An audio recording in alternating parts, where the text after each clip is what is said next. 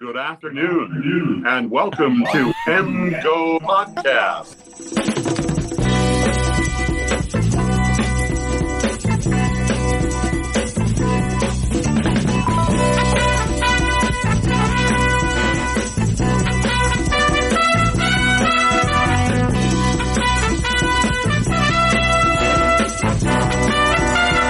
Welcome to MGO Podcast 14.10. Big ups to Notre Dame. Wake up the Echoes and beat up the Dabos.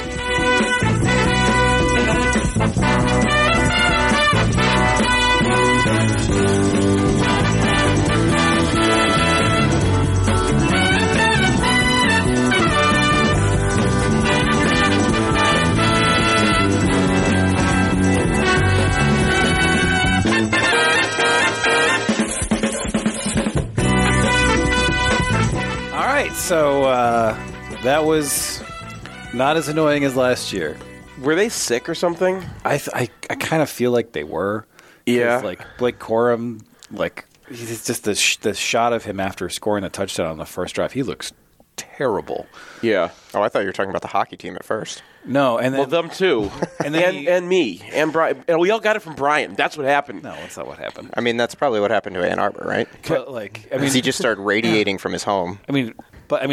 Eric Portillo was out this weekend for the hockey team, so maybe there is something going on. Schoonmaker didn't look a whole 100%. Corum, they really did not use Corum except in high leverages for much of this game. Yeah. We saw a lot more Edwards. Well, they sat a bunch of 50-50 players. Right. Hayes There's wasn't a bunch there. of guys who weren't there. It kind of feels like Makari Page didn't play, and Mullings didn't play. But and it then seems like Mullings was in actually at the end. I saw Mullings at the end there. it kind of does seem like there might have been something going around the team because they played not real well in the first half. Yeah.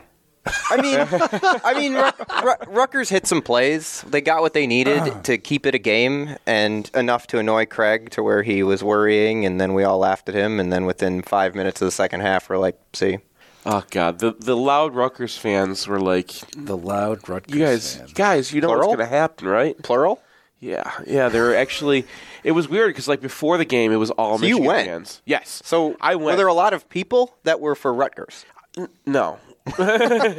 Especially at the end of the game when it was all Michigan fans and we got the Go Blue cheer going on. Beat Ohio. We heard that. We got that going. We got a couple other ones that they probably cut. Ohio was one of the words. Yeah. So they have this horn, this train horn. What's the other word? Oh, yeah. Defenestrate?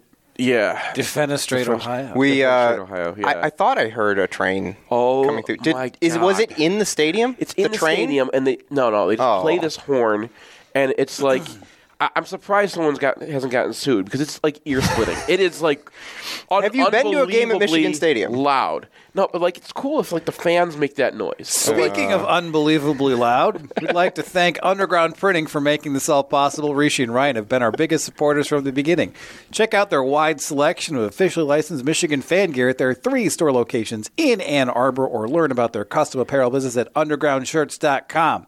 We'd also like to thank our associate sponsors, Homeshare Lending, Peak Wealth Management, Ann Arbor Elder Law, Michigan Law Grad, Human Element, the Phil Klein Insurance Group, Prentice 4M, where we recorded this, specifically at Venue, The Nosebleeds, which is the Scarborough's new show on UFC Fight Pass, and introducing to the podcast our longtime ticket partners, Ticket IQ. All right, so Michigan turns it around, ends up 52-17. Super Bowl score, for those keeping track.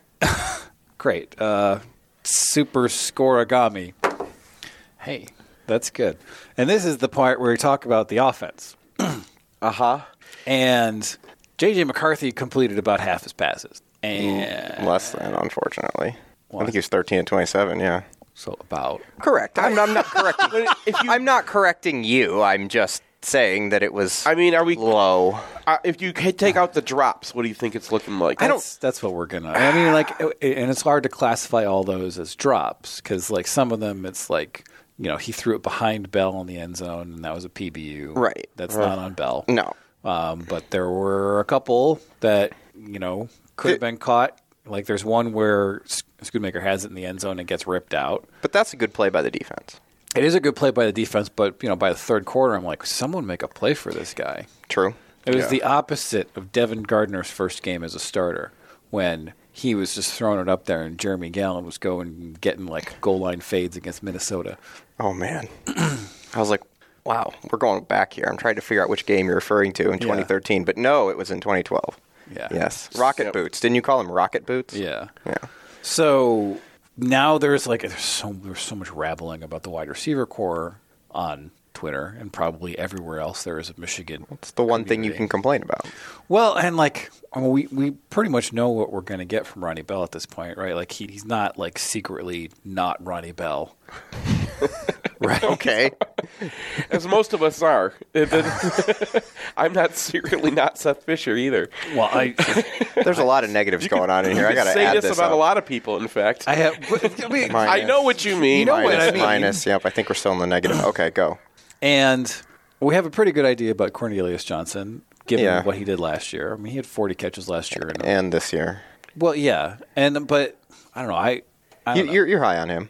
I was, and now I'm like, I don't know. And then it's like, well, how much data are we actually going on here? And it's like, Michigan, we've seen other teams have some success with those fade contested balls. And I think Michigan threw their first contested fade of the year to Amorian Walker in this game. Yeah. It's just not something that they do. No, because they don't need to as much. I mean, they have other things that create offense. They know how to get guys open. Yeah. So they do that. But in some situations, it was like the 3rd and 11 last week, like near the goal line, or it was like 3rd and 8. Okay. And it's like, okay, well, what are you going to do on 3rd and goal from the 8? Well, just throw a fade to your big, tall, leapy guy. And instead, they threw a 3-yard pass. Correct. So yeah. We didn't get into last week, but that was the conservative nature of the game. Meaning, let's make sure we score and not turn it over. So that fade is not a dangerous pass. I just feel like it's a philosophical Jim Harbaugh thing where he does not want to put up the ball in one-on-one situations downfield. That could easily be. I think this was a game also where he was just playing it out because he thought we're going to stomp them, and in the end he was right again. But it's part of the conservatism. And that play actually... I don't think it's conservatism. It is. It's like we're going to take what we have. We can get guys open, so we're going to throw to the open guys. I mean, that's their system, right? I mean, the thing is that like those fades, you see the worst offenses in the country run a ton of them because they're safe, right? You get the ball out quickly. They're safe and they're safe to not get your quarterback wrecked. You don't get your quarterback wrecked. If it's intercepted, it's 40 yards downfield. It's a thing that anybody can do. And then sometimes you get lots and lots of yards off of it, and sometimes you don't. Right. But I remember who did we play right after they played SMU? And then they had a guy that just dunked on them. In 2018? And this year. Oh, Maryland. So Maryland is coming off this game where they had a SMU receiver go off for like 200 yards on him, basically just contested catch after contested catch. And this seems like a big problem for the Maryland defensive backs. We don't do that once. But does Michigan have one of those receivers? I don't know. I mean, we've seen Andrel Anthony go up and catch contested passes before. We've seen that. But Anthony's also been about 4th in line to play wide receiver. Cornelius Johnson has not really done it that much. He's had a couple, but not with any consistency. But is that like a Cornelius Johnson thing where it's not part of his skill set? Or is this just the kind of thing that Harbaugh doesn't want to do? And in support of that theory, I just point to Nico Collins. I mean, that makes as much sense. I mean, that's also different in terms of like, now you're bringing Shea Patterson into it, and who knows? But if there was one person in the Harbaugh era who should have just been targeted, essentially whenever he was single covered downfield, it was Nico Collins, and we never really saw that. No. And I was like, well, why isn't Shea Patterson making this throw? That's a different question. And it might have been Shea Patterson, or it might have been just a philosophical Harbaugh thing. But this was the first game all year where there were a ton of contested catches, and Michigan made basically none of them. So is that a concern going forward, or is it just kind of a one-off thing where you like helmet dap the Rutgers defensive backs for having some nice plays? It's hard to tell. I don't know. I mean, I agree with you in style of play. I don't think that's something that Michigan really wants to do per se. I don't know that they have that style of receiver. I mean, like you said, maybe Cornelius Johnson is kind of. I mean, Cornelius Johnson is 6'2", and Right. can jump. And Andrew Anthony is absolutely that kind of. But none of the And Ronnie Bell has done it before too. It's not like Ronnie Bell can't come down with those. It's just Ronnie Bell. Like I think we've had now 4 instances in his career and 3 instances this year where he like almost made one of those plays. Like Well, he's got the ability. So we're kind of verging on poor damn Ronnie Bell territory again because he has the PBU in the end zone, which should be a touchdown, but it's thrown behind. correct. He has a ridiculously good catch that is out of bounds in this game. Yes. He has. He almost had that catch last week. That He was had an almost had amazing that catch catch. last week. He had another catch against Michigan State deep downfield that got punched out. Okay. Yeah. And then there were He also dropped like his biggest catch of the day. Well, second bait, whatever, in the post route in the second half today or yesterday. He had the catch on the first play of the game in Yeah. a corner route, which was a nice play, and then he drops like that skinny post. Yeah, that was just a drop though. Yeah. I mean, that was it's just a drop. But that was not just a drop. Do you think it was behind him? No, I thought that was a PBU essentially. I thought that really. Yeah, I don't. I mean, he just flat. No, drop it? he got it. He had a step on the guy that gets to him, and then like the guy knocks it out in the process of tackling him a bit. But like, Yeah, like that- I mean, that's that's not just a straight drop. Like he's got the ball, and then there's some wrestling with it, and it comes out. Like Okay. it's not Okay. just he didn't just drop the ball. Okay. Yeah. But he also had an opportunity to make the catch, got ripped out. Same with Schoonmaker. Yeah. And like Scoons was a lot tougher, but yeah, you're right. so, I don't know. I kind of feel like this is one of those things that everybody's going to be like real worried about, and then it's going to be fine. Like last year, everybody was so worried about the red zone offense. Yeah. And then they go play Iowa and Ohio State, and they're 10 for 10 in touchdowns in those games. So sometimes it's just like the it's a two thing. column in UFR this year is just completely empty. It was not going to be empty in this one. I mean, that's going to be the thing is there's going to be But like until this game, there we never even Yeah. they didn't have them. There's like circus catches a few times, and then there's just like routines, and then now we're going to be a bunch of 0 for 2s and 0 for 4s or whatnot. yeah, and that's it's been weird. Well, that's just the kind of year it's been. Like they've not only have they been able to generally consistently get guys open, but they've also taken the easy throws a ton of times with McCarthy. Like that's like a lot of the things that I'm looking at when I'm like trying to write down a note for each pass is like, okay, that's a good throw, but it's not a great throw because it's an easy throw. And so that's fine. I want you to do that. We want those yards in that play. That's a good play. It's just not like a man, what a throw. That'll get you to the NFL type of like crazy thing. It's just this is a smart decision. He makes a nice throw. It's caught. It's simple. The guy's open 8, 10, 15 yards. That's just been the most of the year. Yeah, and it's interesting because going into the year, like the word out of practice was that J.J. McCarthy was like fitting in crazy balls and be like, oh my God, that's like the NFL throw, and then he'd get picked off. But he hasn't really had to. Well, no, but like this is the first game where he was like the throw to Schoonmaker was in Yes. between two guys. Yes. And he should have gone to Loveland, but The throw in the back of the end zone to Edwards too that he caught was a pretty nice throw, I thought. that one was too far inside. Like that was the one time where like a receiver really kind of helped him out. I thought. It's a running back. Well, Well, or is it? I mean, is that the transition to Edwards? Or you still want to stay on? no, Like, I mean we're still talking. We're still. I mean, yeah. Yeah. So I kind of feel like we've seen enough from Ronnie Bell, and I think we've seen enough from Cornelius Johnson to say that this was an anomalously bad game for those contested catches, and it's probably not a thing. Just bad luck, weird game. Everybody's probably sick, whatever. And then in that context, like J.J. McCarthy, probably going to come in for a pretty good score. Like he had a couple of hiccups, like he misses Andrew Anthony long by like a foot. Yeah. But he was so wide open that's pretty bad, right? I mean, he had a number of throws that weren't great either. I mean, He even the throw to misses Morris Schoonmaker. that Morris catches, Morris is behind. like Yeah. that's a great catch. It's not. I mean, it's a catchable throw, but I mean, he missed Bell a couple of times. One was high, one was wide. He was wide of Schoonmaker another time.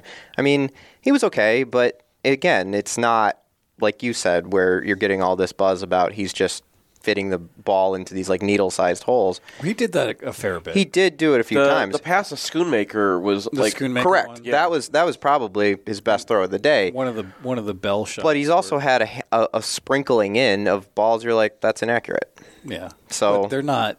They're like in the MA category. They're not INs, dread INXs.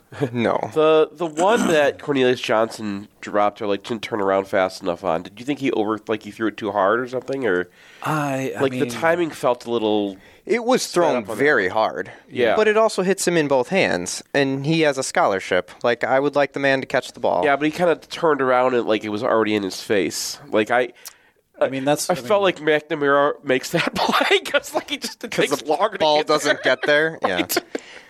I mean, that's what I mean. But immediately it was that's a timing issue. So it's good that you're getting it out so fast that the guy turns around and the ball's already in the air.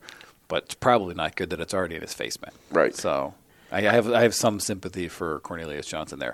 But Jason Avant catches that. Well, what does he not? I mean, Jason. Calvin Johnson catches that. Yeah. Well, Jason Avant played at Michigan. Yeah. I know. It was just that's the gold standard, right? Calvin Johnson is tall enough. Michigan hands is Jason Avant. Definitely. Yeah. No question. Yeah. Avant. Yeah. Avant. Oh, whoa. It's Avant. Avant. It's Avant because Avant. Brandon Williams named his kid Javont after Jason Avant. Really? Yeah. All right. I didn't know that. He's a recruit. I did have a question for got you. A scholarship offer to Notre Dame. On the 3rd and 5, I think, right before the blocked punt, did you think that was a misread by JJ, where he gives the ball to Corum, but the end is crashing? Oh, yeah. Because Craig and I have been arguing about this for now going on since it happened, and I said they didn't block the end. The left tackle goes straight for the linebacker. The end crashes. He gives the ball, and he's stuffed. And if McCarthy pulls it, they have 3-on-3 outside, and he's got room. And a first down. It's clearly a misread? Because, what does McCarthy do after that play? He kind of pulls out to the side. Yeah. Well, no. After Corum gets tackled, he's furious. Oh. Yeah. Why is he furious? Who is he furious with? Corum for getting tackled. No, You're himself. supposed to break the tackle, Blake. He's furious at himself for missing. Maybe he's furious at the Rutgers rules, where the quarterback is never allowed to keep it against Rutgers. Well, I think that was probably the only zone read of the game. Right? That's kind of funny. Here's my thing. If you're going to do that, if you're going to have you're not going to block the guy. Yeah. And there were actually two of them, but there was one where it just ended up being a split zone, and it had been an arc read, it was wide open because the guy crashed in. If you're going to do that, RPO. Because you can get that guy, you can get some guy away from you just by RPOing that linebacker out there, and those safeties were playing way off. They were playing quarters all day. So you can just do an RPO underneath that, and that's the play. It's if you're gonna run, you can run a zone read in a game, and it's not going to get your quarterback death murdered. Yeah, we would continually overestimate how bad it is for someone to get tackled. It is much more dangerous to get sacked than to be an active runner and tackle, as long as you're not frickin' baseball sliding, which we saw another guy get absolutely demolished this weekend on a baseball slide. It happens every weekend. And in any case, that was definitely a misread. I don't think you need to make it an RPO because it was there. He knew it was there. That's why. So, Is it weird that they played Walker and Morris? I mean, I know Wilson's out, but this was clearly the game that they're all right, let's get some guys out there. Oh, because you get 4 and this is your chance, and Yeah. and that's fair. Probably see some more of that next week if things go well. I'm hoping, thinking they will. Yeah, Well, sorry, the look on your face is great. but yeah. So this is an opportunity to get guys in the game, and then Okay, that makes a lot more sense because we were looking at 4. Why is 4? Who's 13? Morris? Oh, I knew it right away, man. I was so hype about that. well, kid. congratulations, Thank Mr. you. Phone Book. Thank you, man. I finally get some credit for this. Are people not giving you credit? Not Mr. Phone Books. That's You are That's Mr. Steve but Martin. You are Mr. I am Phone Mr. Book. Phone Books, but also I was so hype about that guy as a recruit. And he was Morris? Morris, and he was hurt last year, so he couldn't. He was still coming back, and it was I didn't know if he was just going to redshirt all year, and to see him out there, and then he makes a quintessential Morris play. I'm like, yes. You're gonna hear me now. Here we You're go. gonna love him. So this is maybe too far, and you can shut me down on it, and that's fine. But, I mean, you love Morris. Clearly Walker is getting on the field at times. Andrel Anthony, people have been pounding the table for. Are we kind of moving to the end of the C.J. Bell era? I mean, because you had C.J. as being a potential first-round pick. Well, that's clearly not That's gonna happen. probably not going to happen. Bell seems to be very excited. His brother's coming. I mean, don't does he maybe want to stay? I mean, but like the point is like you're looking at what you said. This is who they are, and not in a negative way per se. But they have guys coming behind them that are supposedly very, very good too. And at some point, it's kind of like, okay, They're projecting some sort of McNamara McCarthy thing at the wide receiver core. well, I mean, that's what happens at good schools when you recruit at a high level. Yeah. Is you get your 2 or 3 years, and then the next guy gets his 2 or 3 years, and then the next guy. And if you kind of are capping out at a fine level, Bell and CJ are nice, good wide receivers. They are not Nico Collins, I don't think. They're probably not even Donovan Bell is Peoples-Jones. I gotta give Bell more credit than that. Okay. Yeah. Well, so that's sort of just the question I'm asking is going forward. Is that, like, are we getting to the point of where we're, like, excited about seeing DeAndre Anthony's get more time and that sort To of thing? me, that's more of an off-season question. Okay. And That's fine. Yeah. 'Cause, I mean, you don't see Ohio State fans really that mad that, like, one of the first-round picks, like, played at Alabama for a year because, oh, well, we've got Olave we got and Wilson. 7 and- coming. Yeah, Yeah. like, Right. It's like yeah. Zach Charbonnet's at UCLA, and I'm like, I don't care. I don't. Yeah. Exactly. Anyway, so other half of the game, ground game, we saw Blake Corum bust out a couple of big runs. We saw Donovan Edwards do the same. And then there were some hiccups interspersed in there. But this is a much more aggressive defense, more on the Indiana scale.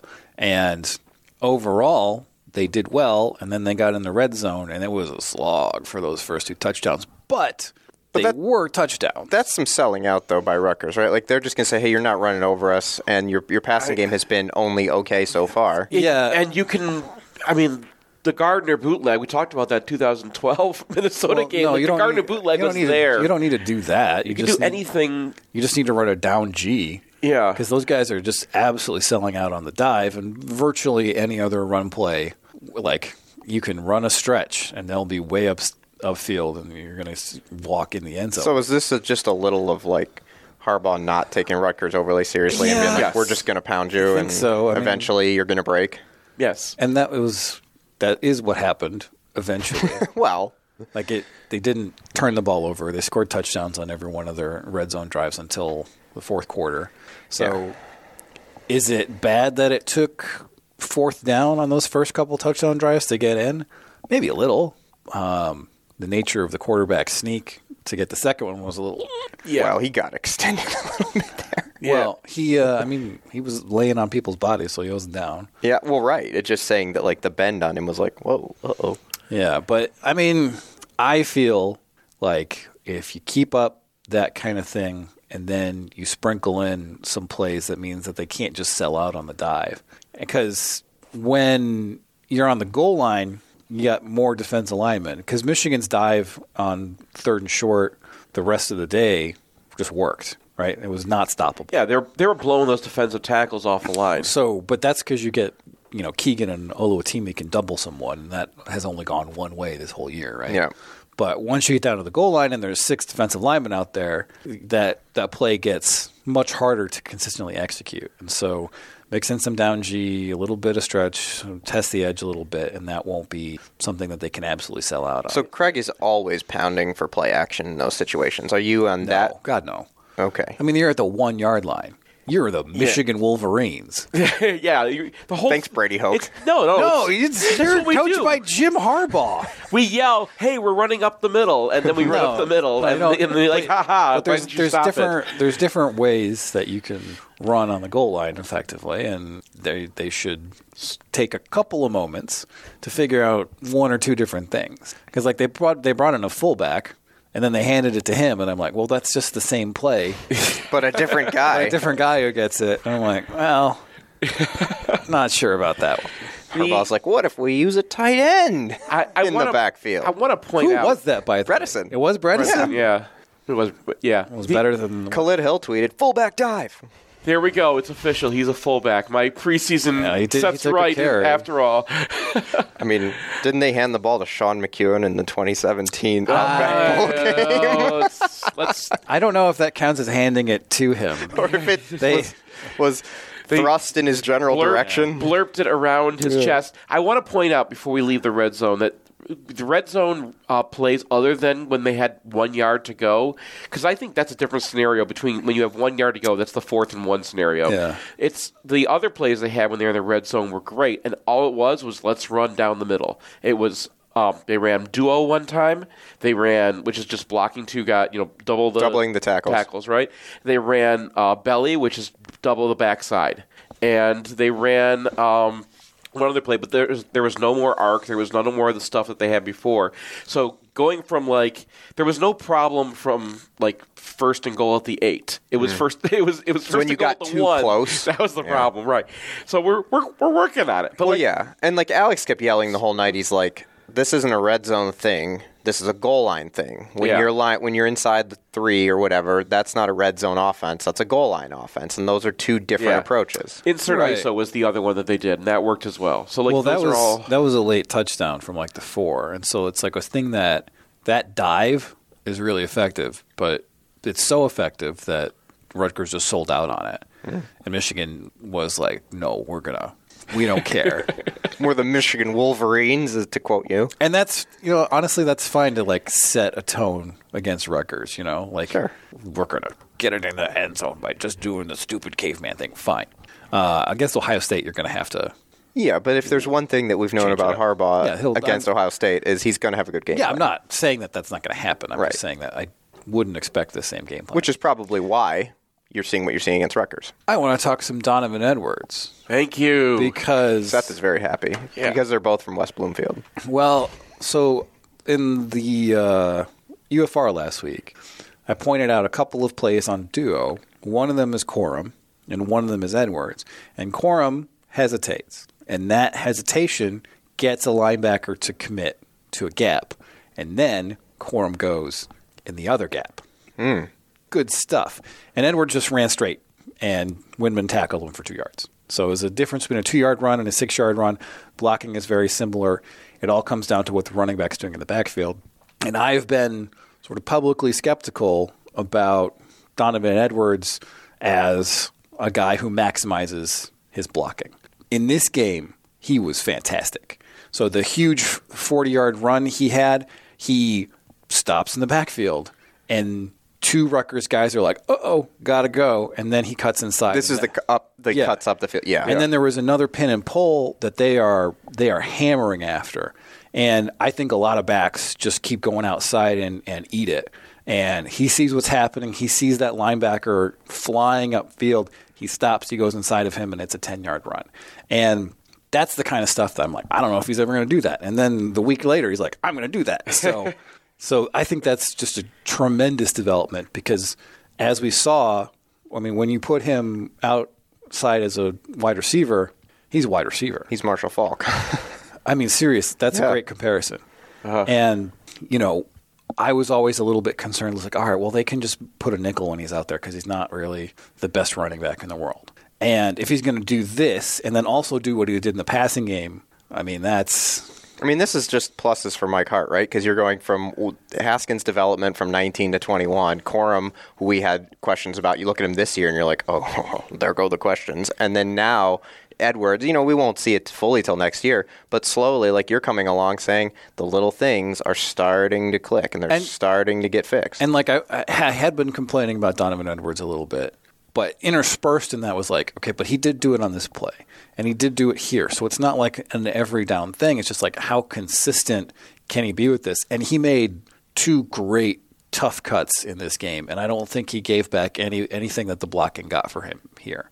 And this is not a defense that is, easy to run against because they're coming from all kind of different angles. There's a lot of guys in the box, and just in terms of difficulty and sort of what do I have to do as a running back environment? This is a lot different than Iowa, right?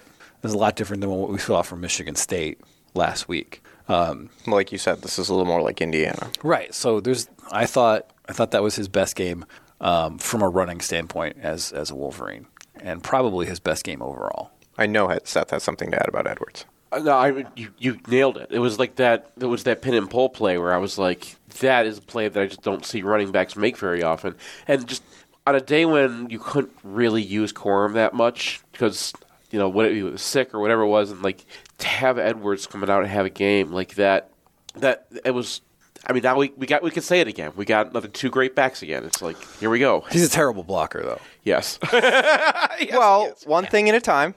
He's Right? We'll get there. He's like daintily putting his shoulder into people. It's not good. Yeah. He needs to get with that cut block stuff, even though he's a bit bigger. But well, yeah, Send the boy to Vincent Smith School. that's junior year. They had I mean, Mike Hart's the running back coach. I know. they had Stokes and Dunlap in late. It was Yeah. good to see Dunlap play. I don't remember having seen him in And he made a good a while. He made a good run. He had a good run too. Yeah, He broke a tackle and kind of ran over a guy. Stokes almost had a touchdown. That would have been nice for him. I And know. He was so mad he got up, and he almost got him by I'm the sitting near shoestrings. his family too. So like, Also, his near fumble, I think, was more on Davis Warren than him. Okay. Because there had a replay of that exchange, and it was like, that was awkward. Warren looked all right. Moved out of the pocket well. I mean, he's a guy who has the kind of athleticism where you could have an arc game with him. It's not a JJ level, Wow. but it's not. It's a notch above, like, you know, your McNamara Patterson kind of thing. So we didn't really get to see him throw the ball much. But, Well, no, you know. it was pretty late. I was kind of like, hey, maybe McCarthy can come out a little bit sooner, especially after that. He took a shot. Like, ran out of bounds, and instead of ducking out of bounds. That was like right before halftime. Yeah. Well, no. Okay. Yeah. Right. But so this isn't related to this point. But we didn't bring that up, and that was something that I negged him on in my like little, I don't know, highlighting things that I'm doing. But it's just like there's no real reason to take a shot there, right? Like, save a yard. I mean, if you're Mike Allstott, fine, go blow the guy up. But go out of bounds a yard earlier and maybe like don't get your throwing shoulder wrecked. Yeah. I don't know. I don't heard, think you're going to fight anyone who disagrees with that.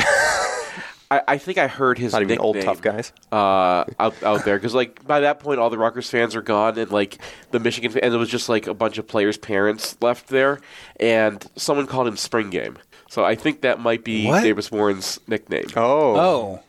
Old Spring. Yeah. I mean, it could have just been a fan yelling, but I think it was the area where like it was mostly people with the jersey. And We should probably talk about Jeffrey Percy, yeah. who I noticed in no way whatsoever. And that is a good thing. Yes, sir. So I don't think he gave up a pressure all game. Maybe one or two on. The only stunts. pressure seemed to come from inside. Yeah, and it's like stunts and blitzes and stuff. I think McCarthy had a batted ball up the middle too, but nothing was really hard Yeah, around that the was a edge. stunt that Olu and Keegan messed up. Yeah. And that was like the only mess up that they had. So you have Barnhart in at right tackle. You have Percy in it. Percy in at left tackle. You get El Hadi for the second to last drive of this game because Keegan gets a little got rolled up. I think We've seen El Hadi 3 or 4 games already, so it kind of feels like they have 3 viable backup offensive linemen, which is a really good sign because I don't know how many of these guys are actually going to leave after this year. Yeah, I mean they need a backup center, which was in this game I think Raheem Anderson. Yeah, Raheem Anderson has been the second string center whenever that line gets in. I think that they're getting a red shirt on Crippen as well. Is that what it is? Yeah. that would be a good idea. Well, Because they got one on. He played last if that year. is the case, Yeah. then but you could definitely play him in this game. He's played earlier. I don't know how many games. I think he's been in one game this year. Just one. Okay. Yeah. So you could play him in this game, and if you lose Olatimi next game, Probably want to save. Is he? So he's the backup. If Olatimi just gets hurt and everyone else is fine, there's no other issues. He's the guy that's going to come in? He's the guy who's coming in. Okay. But I think that they're just preserving the red shirt right now. Maybe next game, because at that point, you can make it through the playoffs without. Yeah. So, Brian, you had an interesting look on your face. Who is your idea as backup center? Well, if Raheem Anderson is the guy who's Taking the snaps? taking the snaps, I'd assume it would be him, but we'll see. Okay. Yeah, I don't know. I mean, the other option is they can always move Zinter over. You don't know. You don't know what their plan, because at that point was a let's get some guys some snaps moment. Right. You don't know what the plan is if it's a we're out Olu right now. I don't think it'll be Zinter moving on over. It's Yeah, usually they have a dedicated person or two who's playing center. Yeah. Because it's very different than everything else. You got to snap the ball. And you got to make all the line calls. It's different. That is true. Anyone else have anything to get off their chest? For offense, I don't think so. All right, let's take a break. Come back, talk about the defense.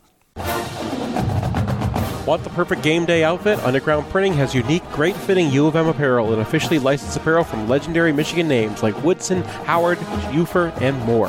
UGP also specializes in custom printed apparel and promotional items for groups, events, and businesses. Whether you need one shirt as a gift or 1,000 shirts for a charity walk, Underground can customize almost anything for groups large or small. To learn more, visit Underground Printing at one of our 3 convenient locations around Ann Arbor or online at undergroundshirts.com.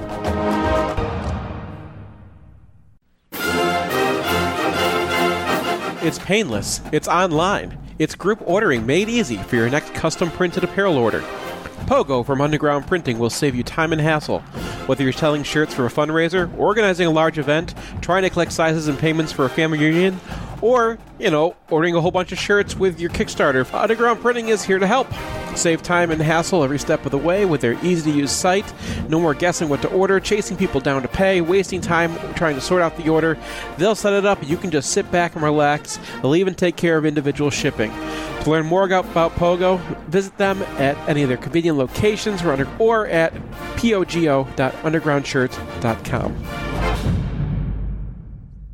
At Peak Wealth, we believe we can help you retire with confidence. It's Nick Hopwood, certified financial planner from Peak Wealth Management in Plymouth. I graduated from Michigan in 2001 with an econ degree and founded Peak Wealth Management in 2014. And now we have over $240 million of assets under management. As a freshman in 97, winning the national championship in football and hockey didn't get any better than that. Both my wife and I lived in Bursley that year, and it's crazy because we never actually met while living in the same dorm. Probably because she had a car and I had to ride the bus. But we named our dog Bursley anyway, and he's on the payroll here at Peak Wealth Management. At Peak, we're fee-based. We're your fiduciary, which means everything we recommend is always in your best interest. We partner with leading institutional money managers, focus on low fees, and make sure every client has a financial plan covering retirement, college, tax, estate, insurance, and cash flow. Simply put, we are Peak Wealth Management, your comprehensive financial coach. Book your second opinion at peakwm.com/mgoblog. Peak Wealth Management. Retire with confidence.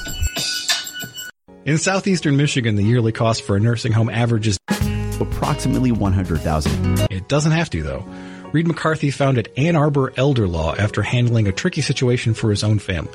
Years of experience later, his boutique firm works with clients across southeast Michigan, dealing with Medicaid planning, long-term care, and tax, disability, and family law, not to mention family dynamics. If you have a family member who may need that level of care, or if you're ready to start your own estate plan, Reed can give you a plan for the future. Visit AnnArborElderLaw.com or call 734-945-9693. That's 734-945-9693. Here's a thing people say. Seth, tell me about your insurance. I'm actually glad you asked me about that because I just changed my insurance, and I'm really happy I did. Let me guess, you use Phil Klein and Owen Rosen of the Phil Klein Insurance Group. They are MGO blog readers, and they don't advertise during football games. And they've got a 5-star rating on anything you would care to see. Call Owen at 248-682-7445 or visit them online at philkleininsurance.com.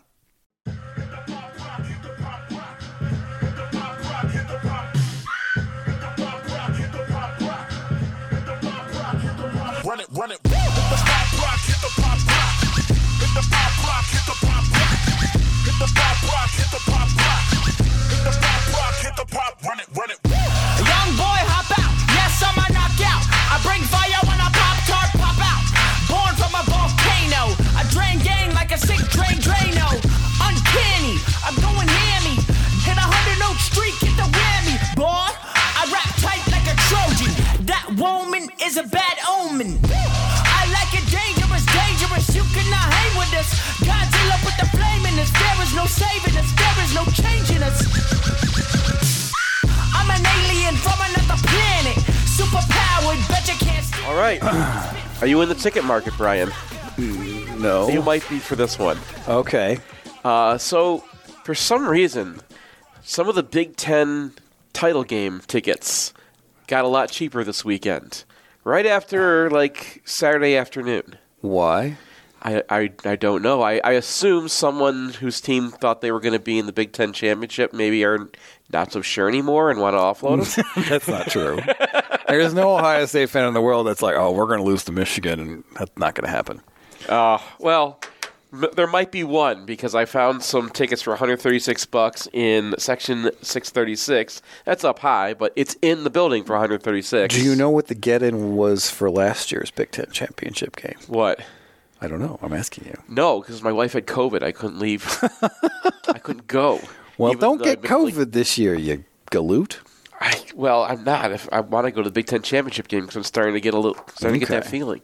So, yeah, is this a situation where once the teams are set, like depending on who the teams are, there's like a huge like spike in demand? So if this is like we're feeling a little frisky, yes, this is like get it now. Yeah, okay, yeah, because I don't think you're gonna find $136 tickets after this, especially if it's like Illinois. Yeah. Yeah, because if Illinois is in the Big Ten championship game, it's going to be like Ferris State in the CCHA championship game when they had Chris Kunitz. Yeah, everybody knows what that was like. Yes.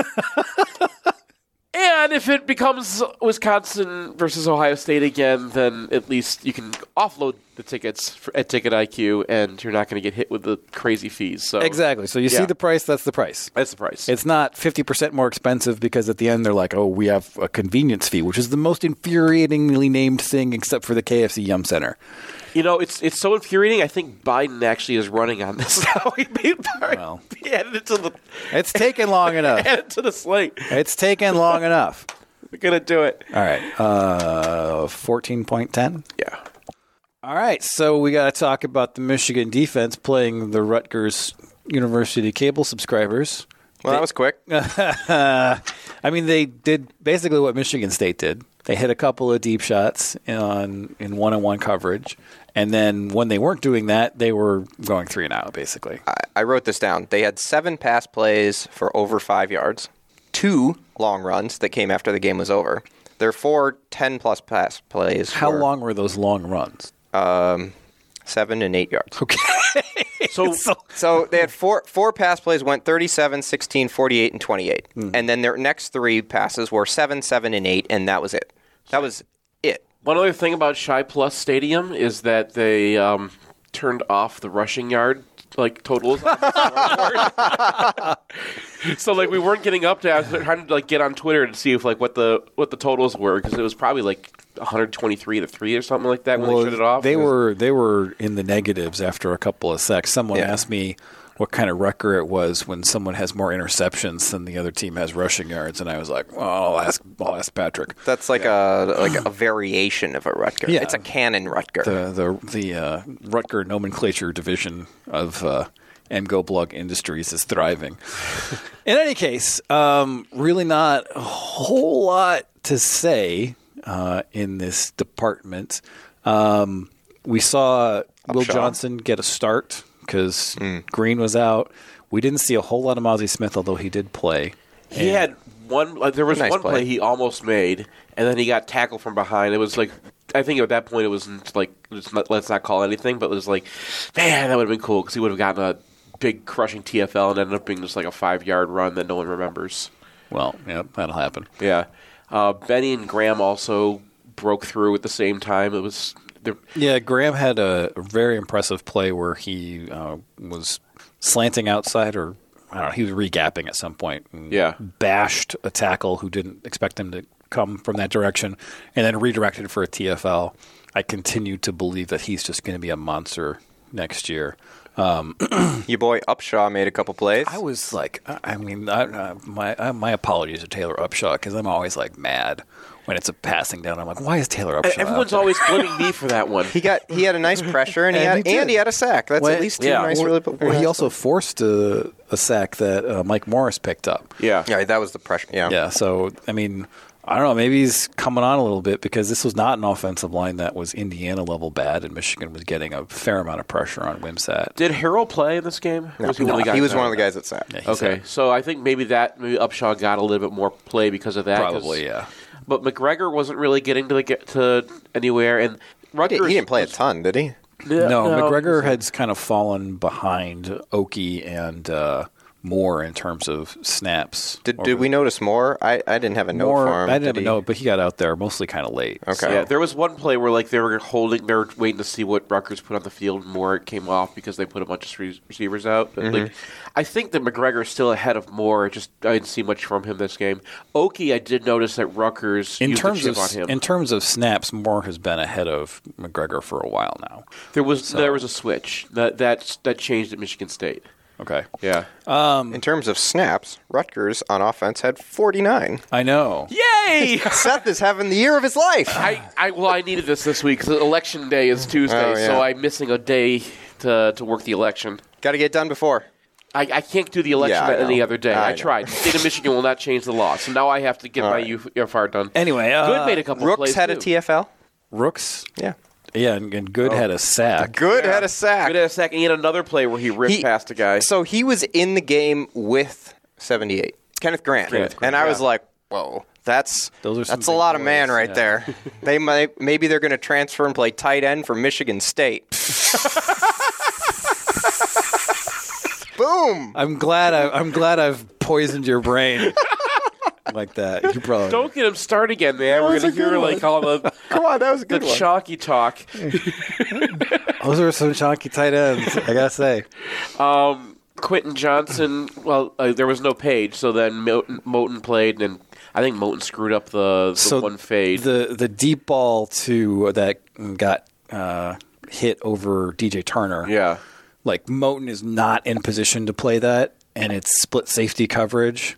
So he needed to be. So you don't put that on DJ at all? Well, Turner could have played that better. He could have put the guy in the sideline, but I think it's clear that he's expecting help over the top, so he's in trail position, and he doesn't get help over the top. Okay. So, because one of the things I wanted to talk about, since there's not going to be a lot to talk about in this section, is Turner has gotten beaten on some of those, and if he's an NFL corner, that's going to happen. He's always been small. That's always been part of his thing. Sure. well, he's not that small. He's not like Will Likely small. No, but he's Boubacar Sissoko? But he's in the 180s. 180s. It's not the height thing. It's just that he's not.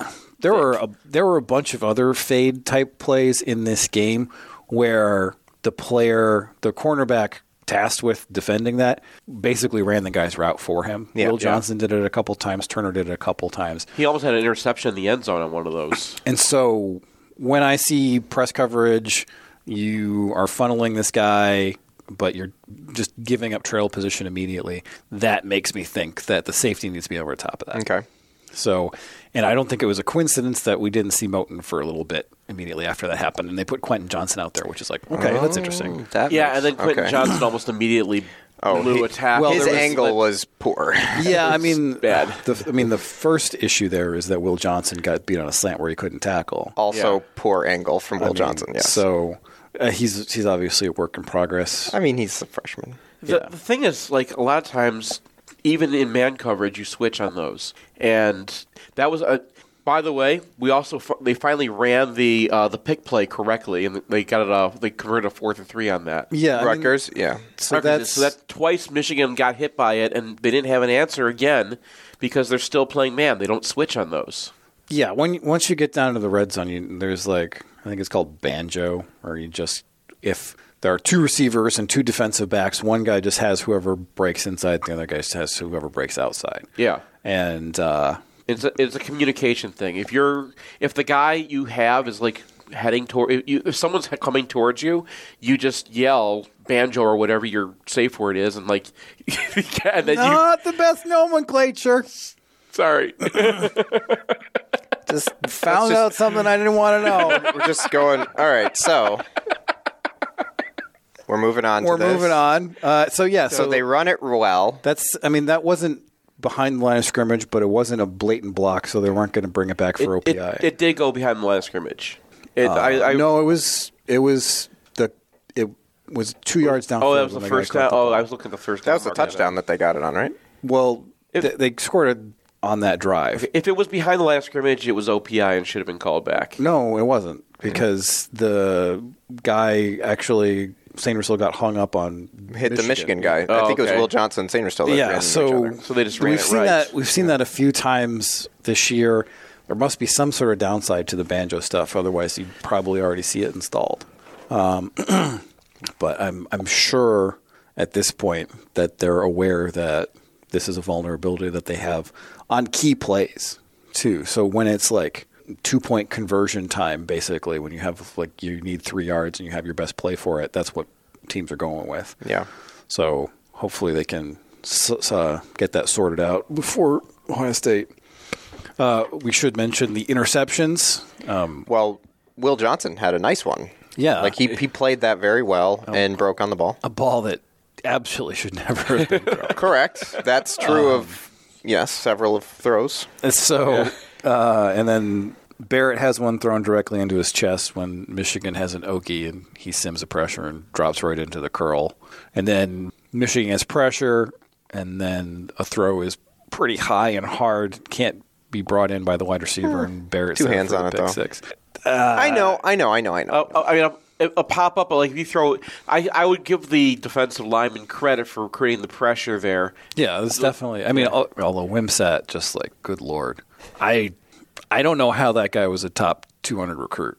Because they were expecting him to start school this year, redshirt this season, and then like maybe like down the road, like so that there's like, okay, this guy seems like he's got a lot of potential, but he's making mistakes, and then there's Wimsatt where it's just like your accuracy is so bad, I cannot see this working out.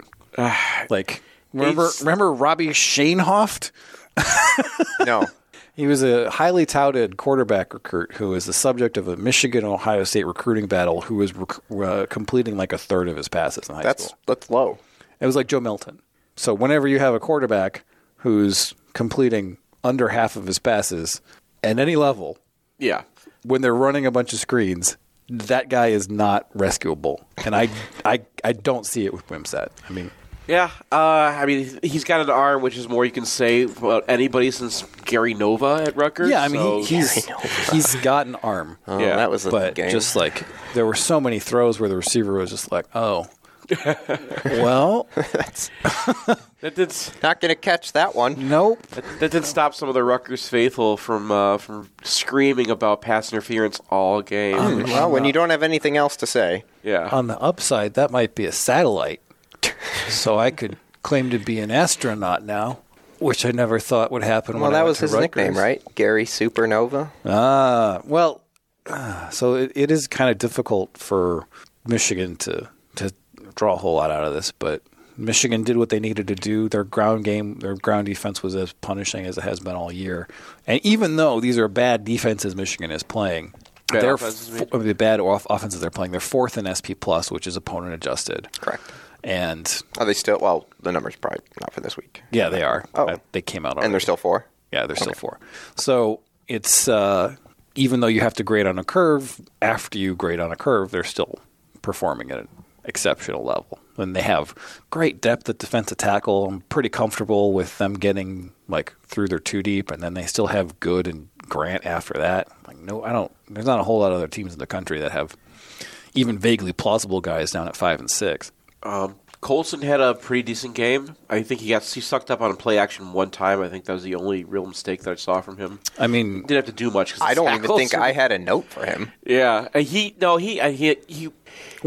a blitz where he had to like redirect inside of a guy and actually made the tackle. He had to turn into a run blitz. The other thing is so we played Indiana. We did. Indiana has a ground game that is essentially statistically identical to Rutgers. And what did we see in the Indiana game? We saw 2 or 3 instances where they were able to crack the line and get chunk runs, largely because the linebackers had screwed up. We have not seen that in a few weeks now. So whatever Barrett's faults are as an inside linebacker, it seems like he's adapting. So the kind of things that we were seeing in that Indiana game, it doesn't seem like we're seeing it anymore. Like Barrett is adapting to being an inside linebacker. The mistakes aren't as prominent. And then because of those defensive tackles, whatever his limitations are in taking on blocks doesn't really seem to be a major factor. And, you have to get around Mozzie Smith in order to get to him. Good luck with that. Maybe that changes in the Ohio State game, but given what we saw against he's been good in space. He's made tackles. Yeah, I mean, he has he has a lot of assets, right? And that's why he was a pretty good Viper prospect. Moving him inside, questionable. But if you're playing an offense that isn't Wisconsin, isn't Iowa, which is like most offenses. Which is, it's going to be everybody that Michigan plays until the end of the year, probably.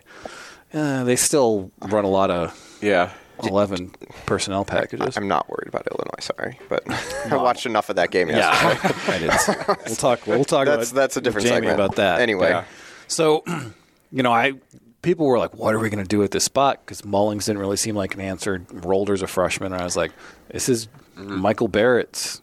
I mean, whatever weaknesses he has, we know that he does a lot of things well on a football field, and I think he's maturing into the kind of guy who you might like. Do we want this guy back next year? Absolutely. Yeah. I mean, he's probably the starter until someone takes this spot from him. Yeah, and I mean, Hill Green, but you want 3 linebackers, not 2, right? And like Barrett's a different kind of guy. Yeah, and he like what you've been saying, Brian, is like he just sort of fits into those roles better. Now, obviously, you play more pro-style offenses. Yeah, okay, Hill Green fits better there in some ways, but honestly, I don't really care about pro-style offenses anymore. Well, because it's like, especially tight ends and that sort of thing. What I meant with is because with the kind of personnel Michigan is running out on the defensive line, where you have a 290-pound end, you have a setup where you bring in an extra defensive tackle, whenever you face anything approximating a heavy set. This is the kind of defensive environment where a guy like Barrett is going to perform because all he has to do is stay clean, which is going to happen most of the time, and then show up in the right spot. And he's clearly doing that. Just going back to the Indiana game quickly, because this matters. This is why you need 3 linebackers, especially now when Colson's so young. Is when Colson would mess up against Indiana one time, they pulled him out, they put in Mullings so they can just – sometimes you got to pull a guy out so you can talk to him for a minute, right? Yeah. Like, especially with young players, you got to coach them up for a minute.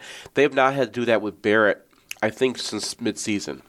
So he's had enough snaps now where he just kind of the light's gone on. He's getting what his job is out there. He's never going to be a thunker, but that really wasn't the concern. The concern was that he wasn't really an inside linebacker and didn't have any of the instincts for it or anything. Now that he's 400 snaps of doing it later, he's a senior. He knows what he's doing out there. Yeah, and honestly, even if he has some deficiencies that are never going to be better, would you rather have Michael Barrett out there or any of Michigan State's linebackers who can't run at all? Like in 2022, I think Michael Barrett is actually a pretty good example of a linebacker who fits what you need to defend most modern offenses. I mean, he's the reason why Jim Harbaugh offenses work, is because that's what you're trending to, because you need guys like that to handle 3 and 4 wide receivers and like plays in space and that kind of thing.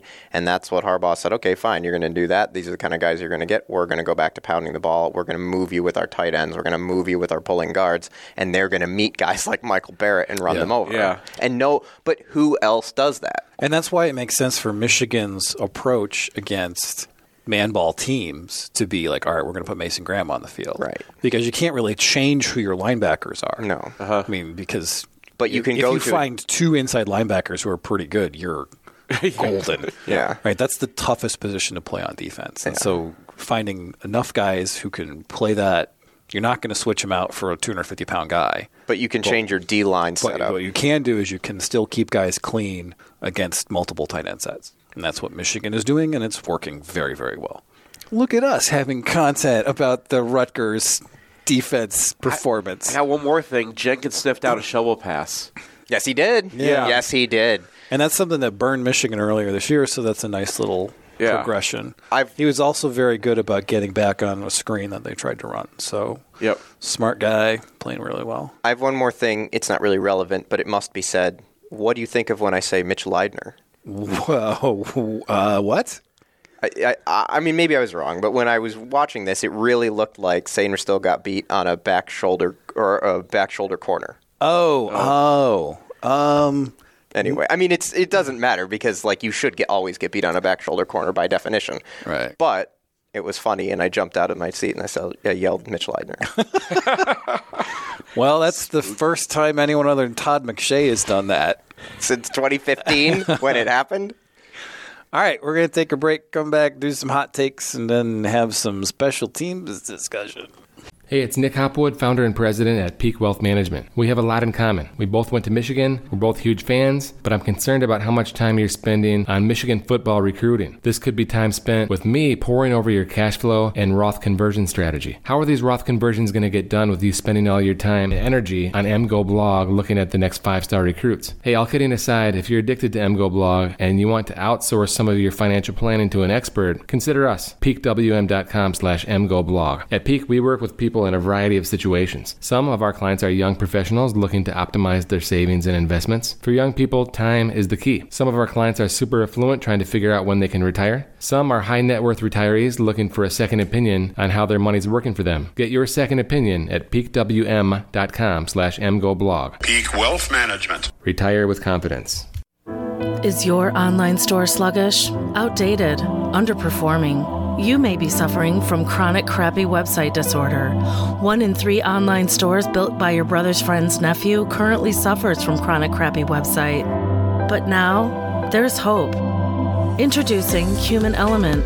Huel has helped hundreds suffering from CCW to turn their online stores around, creating fast, secure, and engaging online experiences that turn visitors into customers and put products back at the top of their search engine game. Before Huel, I had abandoned carts, browser errors, and poorly animated GIFs. Now, with Huel, I can focus on what I'm actually good at, running my business. Jeffrey, would you be a deer and pull the Ferrari around? Side effects may include increased traffic, customer conversions, better ROI, compliments, elation, and early retirement. Why live with the disappointment of chronic crappy website disorder? Speak to your Human Element consultant today to see if Huel is right for you. This is Matt Demrest, the owner of Homeshare Lending. We're a local mortgage company here to help you purchase with confidence and refinance with ease. People don't get mortgages very often, so it can be confusing. We'll break down every single line item so that it all makes sense. And at the end of the day, if we're not giving you the best deal, we'll tell you to go with the other company. We're here to offer our simple mortgage guidance. This is Seth Fisher from MGO Blog. Over the years, we've sent dozens of readers to use Homeshare Lending, and every review that's come back has been raving. I myself used them to refinance after doing our original loan through our bank. I was amazed how much smoother the process was for our complicated loan. Brian used them, you should use them too. Finding out whether it makes sense or not to refinance or getting pre-approved to buy a new home is easy. Head over to homesurelending.com. That's HOMESURE lending.com/MGOblog to find out more. Or call us at 734-531-9950. That's 734-531-9950. I've got 2 of my favorite people here with me. Kind of an annual tradition. Cooper and Colby. Cooper, how old are you? 11. Colby, how about you? 9. Can I get a Go Blue? Go Blue! NMLS number 1161358, Equal Housing Lender. Hey, what you got in that coat, boy? This that. This that. It's like a breath of fresh air. I be like, bitch, don't come around slick. Young nigga self-made, I'm on top. Bad hoe, she can line you up for sure. Like Ricky, no. Little nigga, die slow.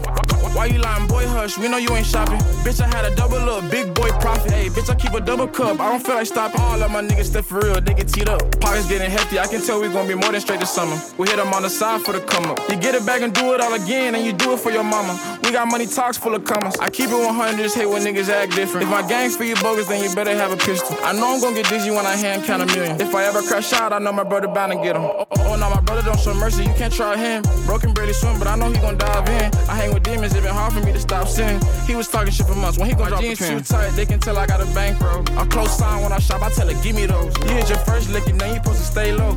Yeah, I'm on some shit I know I can't fold. I be like, bitch, don't come around slick. Young nigga self-made, I'm on top. Bad hoe, she can line you up for sure. Like Ricky, no. Oh, Seth, Dave, Jason, Randy, I need takes hotter than the lights that were going all flashy, and it was like, oh, we're in the club because they scored a touchdown. Rudy, Theo.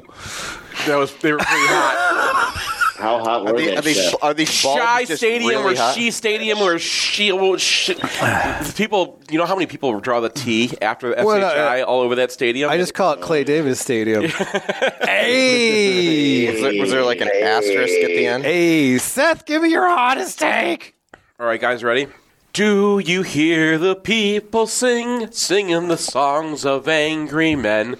It is the music of receivers when you don't throw and 2nd and 10.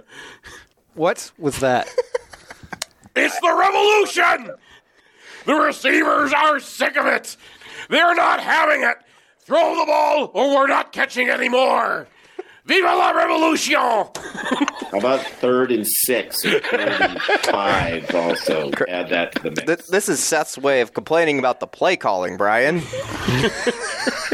Brian doesn't know where he is. You know that scene in Monty Python where the guy's like, I just want to sing, and then his dad's like, no, that's me in real life. So let's move on. Randy, give me your hottest take. Cornelius Johnson should only be thrown to in the end zone in the red zone. All his other passes should go to Tyler Morris. I'm sensing a theme. Cornelius Johnson has forgotten how to play. Like every single time, he'll catch the ball behind the line of scrimmage and then put his knee down. He will drop a ball that is clearly catchable coming away, and then he'll catch the most impossible laser between the hands of an outstretched linebacker or safety, whatever, that there's no way he could catch it and then proceed to do a dance that no one knows what it is. But, I mean, he is – only throw it to him in the end zone because that's where he's great. Jason, give me your hottest take. Michigan should only play the second half of any game for the rest of our lives. All right, now I need another one. Sorry, Brian, but geez, really, honestly, has there been one good first half this year? I am kind of sick of, I guess we should at some point just be like, yeah, they're going to pull it out in the second half. I think we're damaged from decades of just losing, or at least I am, so it's hard for me to, see, how they're just going to just truck everyone in the third quarter, but, yeah, let's just start in the third quarter. It's way more fun. One half of football.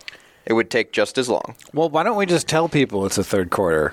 Next time they have a home game, instead of first quarter, just put up third quarter in the first quarter. That's right. What if Michigan is actually a mediocre team, and then the coaches are just so good that they can adjust to everything at halftime, and they're just unbeatable because they can just prognosticate after seeing one half. No, it should be a new show starring Queen Latifah called The Adjuster. Yeah. Mm-hmm. Oh, jeez. I actually think that Michigan should sell second. That's so stupid.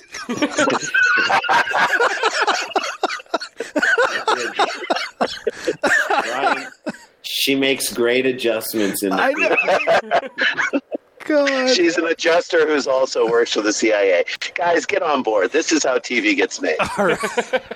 Network television. I haven't watched any of it in years. They have hit shows in their history. You don't. You're not your question. They're the experts. Hit podcasts. I think they should sell second half energy. It's like a 5-hour energy. All of your best work done, and 100% of the profits go to NIL to try and keep the receivers we have on the team to stay on the team. Except Cornelius Johnson, apparently. Well, he's got a purpose. Just throw it to him in the end zone. All right. Dave, give me your hottest take. Michigan might be fine with Noah West. Noah West. Oh, the goalie. In hockey. Yeah. I didn't have a good football hot take. I mean, probably not, but he played well and the team didn't, and he kept them in it. And one of the things is, what happens if something happens to Portillo? Well, we found out. And it's kind of the same. He's a little slow and has a couple of the same issues with rebound control, but he made a lot of saves, man. Great. All right. Here's mine. The winner of the Heisman Trophy will be playing in the Michigan-Ohio State game. Ooh. Yeah. Tennessee. Yeah. Tennessee fans, if they lose to number 2 again. So, Hendon Hooker, they score one touchdown against Georgia. Uh-huh. Alabama's out of the playoff picture. And if you can't take Alabama to a playoff berth, you don't get the Heisman. You got to be kidding me. He already has one.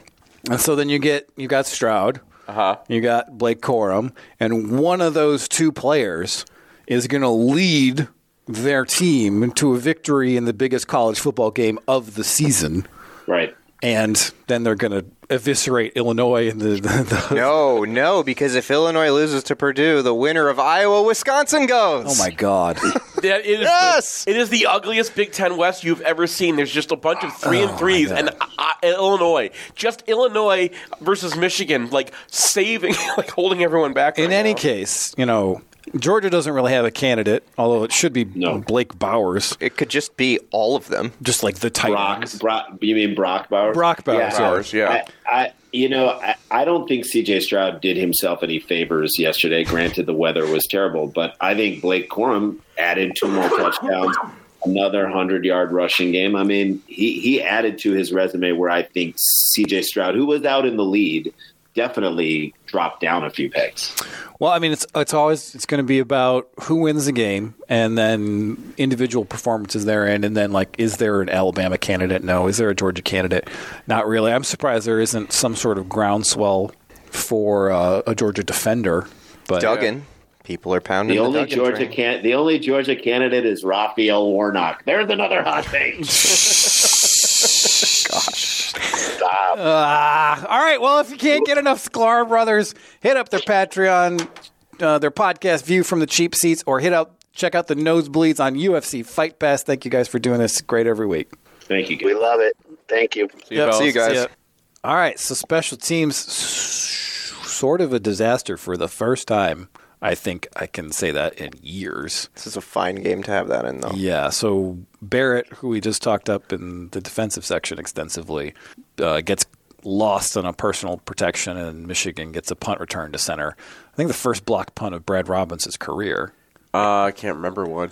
Yeah. Not one that was overly relevant. Yeah, and then they miss a couple 50-yard field goals, one of which the trajectory of it was very strange and makes me think that the wind actually...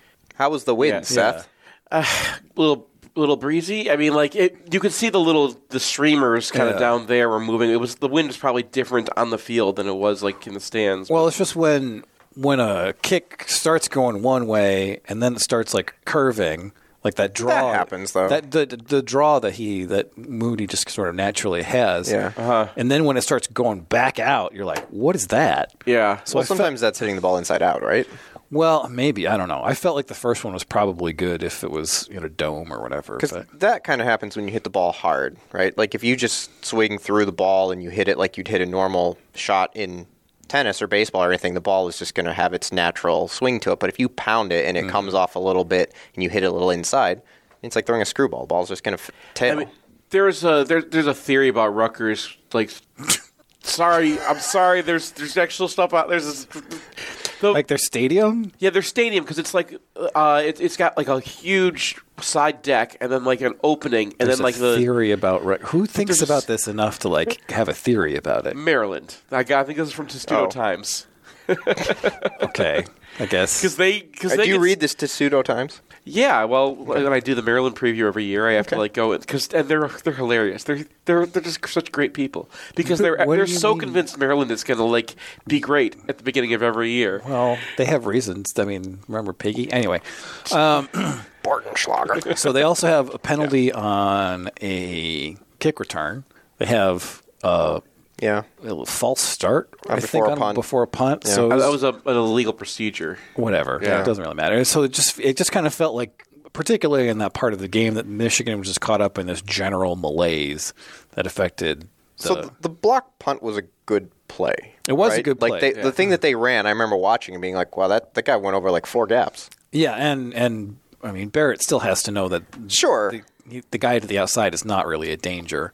But I kind of understand, Jay Harbaugh's oh, I guess I got for the first time in forever. But I hope he wrote it down and put it in. While we're talking about this, we should mention that Adam Korsak, what is his whole deal? Oh, God. So they got a standing ovation from the fans. He takes off running half. Oh, my gosh. And so his first punt, where it looks like Moten is about to blow him up. Cornelius Johnson. Well, Cornelius Johnson is about to blow him up. That happened in that Iowa game that we lost, where the guy leaves the pocket. Devin Bush. And then, gets hit with a 15-yard roughing the when punter. it's just you can't. So I think that technically that should have been roughing the punter. I don't know if they've clarified the rule there. No, it shouldn't have No, been. it should be. If He goes was outside. if he goes outside of the pocket, he's just a player. Bush at that point. got hit for that in 16. But that was in 16. That was not the rule. I don't know if I don't know if that's the rule. I don't know if it I don't wasn't think the they rule. I think it was a missed call in 16. I remember looking it up, and there was no. All right, because I was incensed. You were. I was incensed. It was not a good night. This is not okay. We were all there, and they might have changed it. So. But because I saw that and I was like, oh God, we're about to get a really stupid 15-yard penalty. Instead, it was just a really stupid 54-yard punt. Well, 35 of those yards were after the ball hit down. Yes, I know. So and then, it could have been a 20-yard punt. In Jay Harbaugh's defense, he had Johnson lined up for a punt that was absolutely going to be blocked. And then Corsac's just like, oh, I guess I'm Australian. I'm going to go do some stuff. He hits the R2 button. I know. And like, when do you see that? You don't see that. And so he's just like, all right, I'm going to go over here, and then I'm going to punt it. And I was so angry at Adam Corsac. So that was the congratulations, Big Ten punters. You have made me angry at one of your number. This is the greatest punting conference in the history of college football, 2022 Big Ten. You're probably not wrong. Because Adam Corsac is like the third or fourth best punter in the league by number. Well, okay. But, you have Behringer that's pulling in one-handed snaps. Yeah. Behringer, you have Ohio State's punter, you have Robbins, you have Penn State's punter. And then this guy is a Houdini. Yeah, and this guy, what is his whole deal? Like it seemed like every and then you have the Iowa punter who has T-shirts made for him. It seemed like every punt he's like, well, maybe I'll fake this, and then if I get someone to me, I'll just Aussie rules. So what's the rule on that? Like, how far can you run before you have to kick it? Like, can you pull up like 1 yard short of the line of scrimmage and still punt it? So your entire team is down the field. You've run 13 yards over to the side. Oh, someone's got my angle. Now I'm just going to drop it and boot it. Yep. That's what you can do. You actually just described football in the 1930s. Do you know what else you can do? If you punt it and then one of your teammates catches it behind the line of scrimmage, they can advance it. So you can Aussie rules it to someone? Yes. So that's all right. Well, all right. This is the most insane rule. Do they have a whiteboard football here? Because I have an idea. I don't. Roll out to that one should side. Have been your hot take. Stop. I didn't know it was. You didn't know it was legal. Yeah. No, even though our hot takes have already happened or they're coming later. I don't know where they are. You need to have two punters, and then so you get two punters. Yeah, so you get one kind of rolling out, and then you do like an end around thing, and then he punts it back to the first one. No, back to like a receiver you have over there. Okay, and then you score a touchdown. And yeah, we could spend some time on this. We could. This is definitely a good use of our time and something that will ever happen in a football game. I just captured a photo of you guys coming up with this play. Because you're bent over the table. Like, do you have the sugar packets? Do you think they have sugar packets in there? We can set up and use the creamers as blockers. Taking all my podcast equipment and using them as their punter guys. Anyway, so that was a good time. Adam Corsac is some sort of Aussie Houdini person who robbed Cornelius Johnson of a blocked punt. It's true. I feel and we haven't even gotten to the onside kick yet. Oh, good Lord. Yeah, that's true. Good job for Quentin Johnson. Yeah. I wonder if there's a case to be made now that the only thing you should be doing on kickoffs is trying to prevent onside kicks. Preventing? Because, I mean, well, how many... So we talk about this, and we go back and forth about when do you take a shot, right? And it's becoming clearer and clearer to me, at least, that you take shots returning kicks when your offense isn't great. And when you need, hey, maybe we can hit a home run. Or when you need to get A.J. Henning some touches because you have a gazillion receivers and the freshmen are starting to get out there too. I mean, okay, but if you have a good offense like Michigan or Ohio State and we get the ball at the 25, we're going to complete 2 balls, or Corm's going to run for 15, we're, a play or two away from field goal range, you don't need to do that. You just take it at the 25 and you go. If you're Northwestern, if you're Rutgers, you roll the dice because maybe you get the right block, somebody falls down. But they don't do that. Well, we've seen most of the really bad maybe they opponents. believe in their offense. I think maybe they're just not spending any time on it in practice anymore. It's we got so many other things to work on that there kickoff returns are not worthwhile. But, I mean, look at it from the perspective of Rutgers. Surprise onside kick. Those have a pretty good success rate. And if they don't succeed, what did you give up? 25 yards of field position? To a team that's probably marching down there in 3 plays. Right. So, honestly, I feel like that's an underutilized... Well, that's a good point. And maybe this is Jay Harbaugh's listening to this, and we can pass along some knowledge. It's just like, hey, all right, you're playing on the front line. Maybe put 5-6 guys, your job. Keep your eyes on the ball. Just like baseball. They did kick it off to the up back in this game, too. 39. I didn't know that. That was right before halftime. That's Joe Taylor. Why do I know that? Hey, who's phone books man Mr. now? Phone books, yeah. You were surprised at yourself because I when I did the season preview, I was going through the depth chart stuff, and then at some point, Harbaugh said, "Yeah, Joe Taylor is going to be our second returner." And I was like, "Okay, great." I didn't mention it in the season preview because why? I mean. No, and he actually had an okay return. Got like a +7, I think, on that. Yeah, that should have been Barrett, though, and they should have ran the thing from Maryland last year. Not against Rutgers. Yeah, I mean, Minnesota when they did that. Wasn't it Minnesota? No, it was Maryland. Oh, the Maryland when they threw it across. Maryland is always the weird kickoff Yeah. event game. Where Giles Jackson's tackle gets up. That was Indiana. Oh. Yeah. No, maybe Barrett, it's just all of the bad The other teams. Barrett was Minnesota was kicked it to Barrett as the up. Barrett was the up back, and he like returned it for 60 yards, and he didn't get a touchdown, but he had a big long return. Well, in any case, things that happened in 2020. So it was very eventful special teams events. And then Moody made one. Yeah, Yay! The only game theory stuff we really have is like the fourth downs from the 3. one. Well. What about 4th and 3 from midfield right before the half? Oh, actually, so there was a lot of controversy about the time management there. So what happens is there's like 34, 36 seconds left. Michigan just letting it run, and then Rutgers calls timeout. So that they don't take it down to 6 seconds and throw a Hail Mary. Right. Right. And then Michigan in that situation is like, all right, well, I'm going to try to get the first down because there's 16 seconds left, and even if we don't get it, they're going to be at the 45 40 or 45 with maybe 1 or 2 plays. So now it's worth us to try to go get a field goal. Especially considering the only thing that Rutgers is going to try to do is just chuck one up. Right. So I kind of feel like Rutgers should have let it run down. Because if they let it run down and Michigan gets a free Hail Mary shot, whatever, versus a 50-yard field goal attempt, which is what actually happened from a very good kicker, I think I'm taking the Hail Mary if I'm Schiano. Probably. Michigan, in that situation, probably should have let the clock run down to where it did, and then they took timeout. Because then if you take timeout right away, then that 4th and 3, if you don't make it, you're giving them the ball close to midfield. They got 30 seconds. They're Rutgers, so probably not a whole lot is going to happen. But they'll throw a fade. Yeah, I mean that could be something that isn't good for you. Yeah. So I kind of felt like Rutgers accidentally made Michigan play it right, and Rutgers messed up. I think that Michigan was going to run it down and throw a Hail Mary. How upset would you have been if had that happen? Not very. Yeah, it was like a safe-ish play. And then, whatever. But I mean, I don't think Michigan's plan. Yeah, I think you're right. Like Rutgers kind of put them in that position, but Rutgers had to do something because like they had to decide let it run down and take a Hail Mary, or maybe get them to 0 points. Also, they're up 3. They've had the perfect first half, more or less. Yeah. Like, cut your losses and be like, hey, why should I play this out and maybe give Michigan a chance to tie the game instead of just, like you said, just a throw to the end zone? Yeah. I don't know. The other thing is the pound it strategy inside the red zone where you're like, all right, we're going to use that 4th down.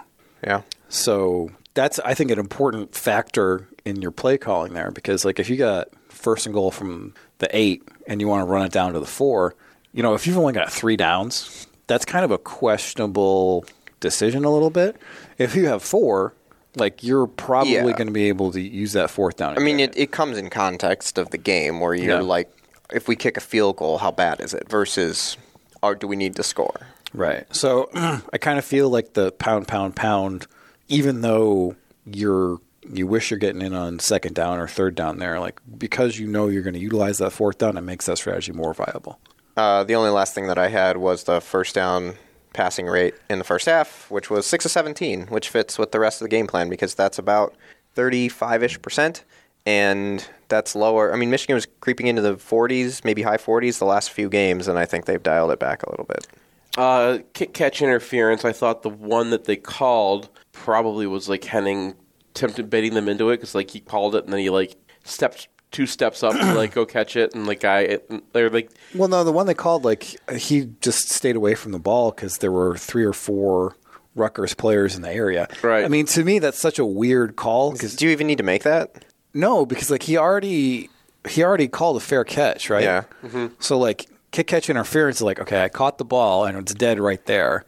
But if we don't let you catch the ball, then it's another 15 yards, which just seems like an excessive penalty. Especially given the place on the field. Right. But there was another punt that he fair caught, and a guy like flew by him and like put his hand in his face. He flew by him, and I'm like, that's what kick catch interference should be. Was it Greg Schiano who did that? That flag probably comes out if he drops the ball. Because there was, I think, an infamous play way back in the day where Steve Breston had a guy fly by and he had to adjust, and then he muffed the punt. And that's when the kick-catch interference call came out. And everybody's like, oh, it didn't touch him. And then we had to look at the rule book, and you don't need to touch anybody for kick-catch interference. But to me, if you've already signaled a fair catch, what the kick-catch interference should be is like if the ball is dead exactly where it lands. And that's it's like more appropriate. Like a golf ball that just sticks in the ground? Well, so they didn't really rob you of an opportunity, right? No, because you gave it up.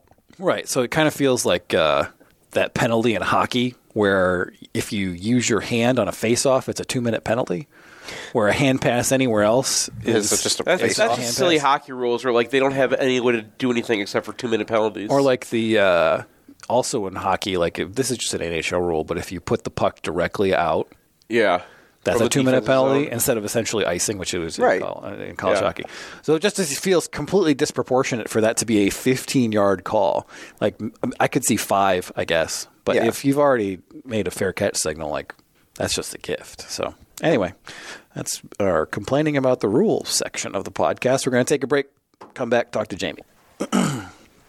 The only thing we can be sure of about the future is that it will be absolutely fantastic. I'm thinking of the incredible breakthrough made possible by developments in communications. Arthur C. Clarke's 1964 vision is now reality with SignalWire, a cloud platform that enables developers to build the applications that will reshape the future of communications. These things will make possible a world in which we can be in instant contact with each other wherever we may be. You can add cutting-edge, real-time video and audio to any product, website, or application with APIs and SDKs for developers of all skill sets. SignalWire is optimized for high quality and low latency communication functionality for video, voice, and text messaging capabilities. Almost any skill could be made independent of distance. Men will no longer commute. They will communicate. See for yourself at signalwire.com. Use code 2021 and receive $25 in developer credit. Go to signalwire.com. SignalWire Communications OGs, original geeks of programmable communication. If you want to see where our post-game podcast happens, or if you need a spot to land in Ann Arbor, check out 4M, Prentice Partners' beautiful brand new flagship property at 830 Henry Street in Lower Burns Park and across the bridge from the Big House. Their 11 spacious 6-bedroom, 6-bath suites feature state-of-the-art digital capabilities and are laid out for comfortable, efficient collaboration. You can also rent a 4M unit for shorter stays, say if you want to come to town for a football weekend. I want to add myself that they're also taking over Lucky's. We're really excited about their plans for that space. So if you're by the stadium, swing by 830 Henry or visit Prentice4M.com. Want the perfect game day outfit? Underground Printing has unique, great-fitting U of M apparel and officially licensed apparel from legendary Michigan names like Woodson, Howard, Ufer, and more. UGP also specializes in custom printed apparel and promotional items for groups, events, and businesses. Whether you need one shirt as a gift or 1,000 shirts for a charity walk, Underground can customize almost anything for groups large or small. To learn more, visit Underground Printing at one of our 3 convenient locations around Ann Arbor or online at undergroundshirts.com. 1 and 2 and... If you find yourself on the wrong side of the law, you want a Michigan man in the huddle. Call criminal law attorney and former prosecutor Jonathan Paul at 248-924-9458 or visit his website at michiganlawgrad.com. John is a proud graduate of the University of Michigan Ross School of Business and Michigan Law School. He looks forward to showing you the Michigan difference.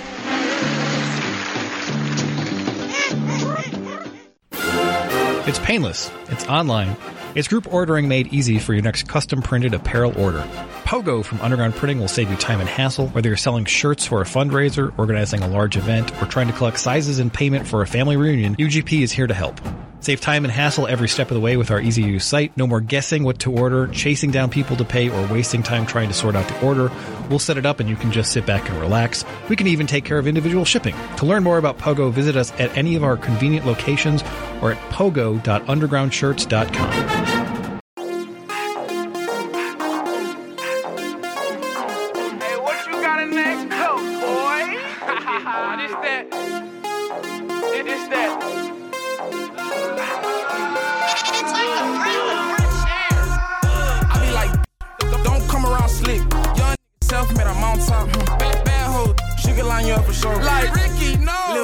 Slow.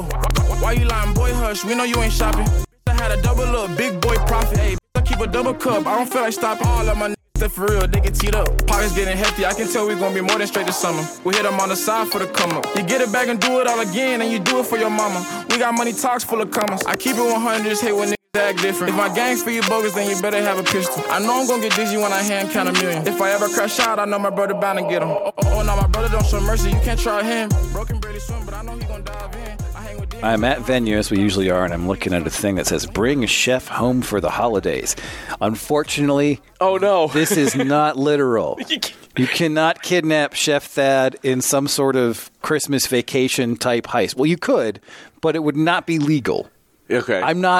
Don't do this. But if you do, invite me over. Because you can spend more time with family and friends this season by placing your holiday orders for pickup. Venue is now offering holiday-inspired heat and serve meals to go.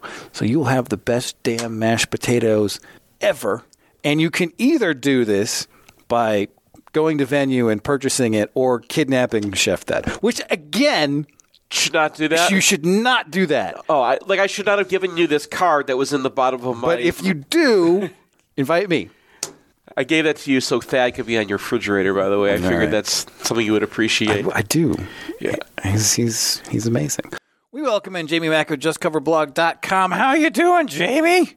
I'm doing great, guys. If you did not feel dirty enough Saturday night cheering for Notre Dame and Brian Kelly's new team, we're going to get a little bit dirtier later in the podcast when we explain to you Iowa and Wisconsin's legit hopes of getting to Indianapolis in the Big Ten.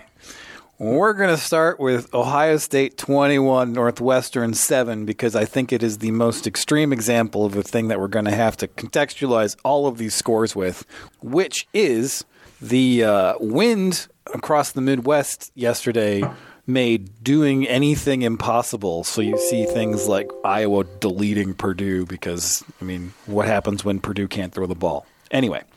This is most prominent in the 21-7 Ohio State victory over Northwestern, which is 7-7 at halftime, and features Northwestern outgaining Ohio State by 2 yards, 285 to 283.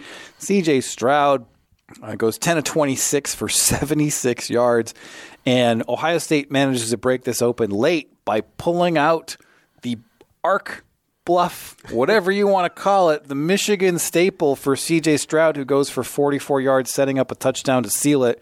They also had a key C.J. Stroud run on a third down where he kept it, and no one on the Northwestern defense knew this was a possibility. So it seems like some of the things that they were saving for the Michigan game have been put on tape. And then Mayan Williams goes 111 on 26 carries, long of 27.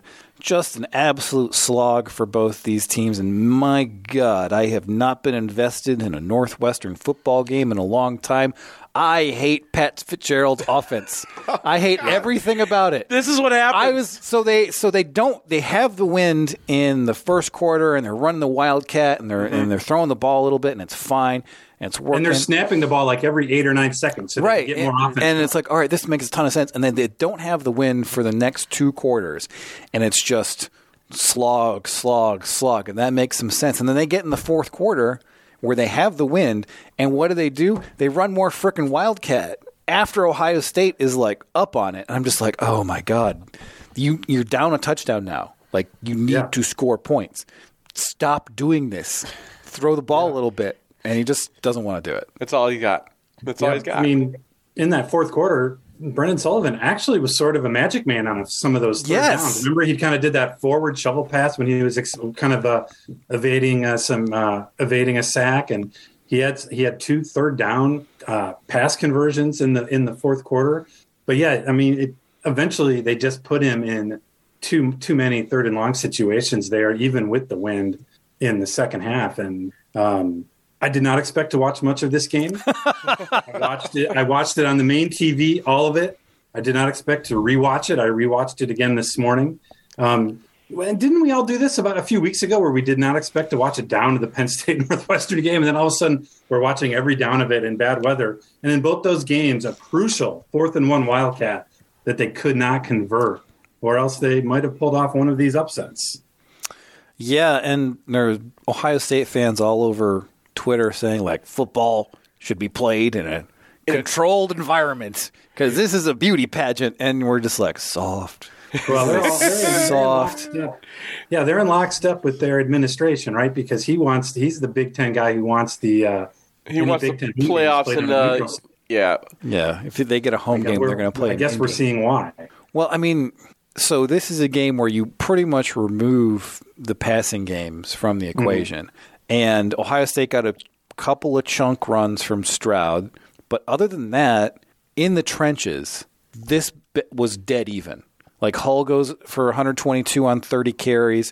His backup goes for 50 on 11. Sullivan also puts up 55 yards. Like, if you removed the uniforms from this game and put them in generic or in a commercial uniforms, this would have looked like a matchup between teams that have pretty much the same offensive and defensive lines. It looked completely even. Yeah, they had a real hard time all day blocking Adebaware, who lined up sometimes on the end, sometimes on the inside. But to me, it seemed like the 4 Northwestern defensive linemen were winning a lot of their one-on-one battles, and that allowed the linebackers who were selling out against the run to come in and get some free hits, and it also allowed the safeties who were playing extremely close to the line of scrimmage because there was no passing game because of the weather to come in and play ultra aggressive too, which Penn State obviously could not do last week because they had to play 2 safeties kind of back, to guard against the passing downfield, obviously. But that wind yesterday prevented that from happening. Ohio State's offensive line is not bad. Okay, we're in the Big Ten. We've seen plenty of bad offensive lines, but I tell you what, I don't know if they're good. They're pass so blockers. Many one-on-one battles throughout the course of every game.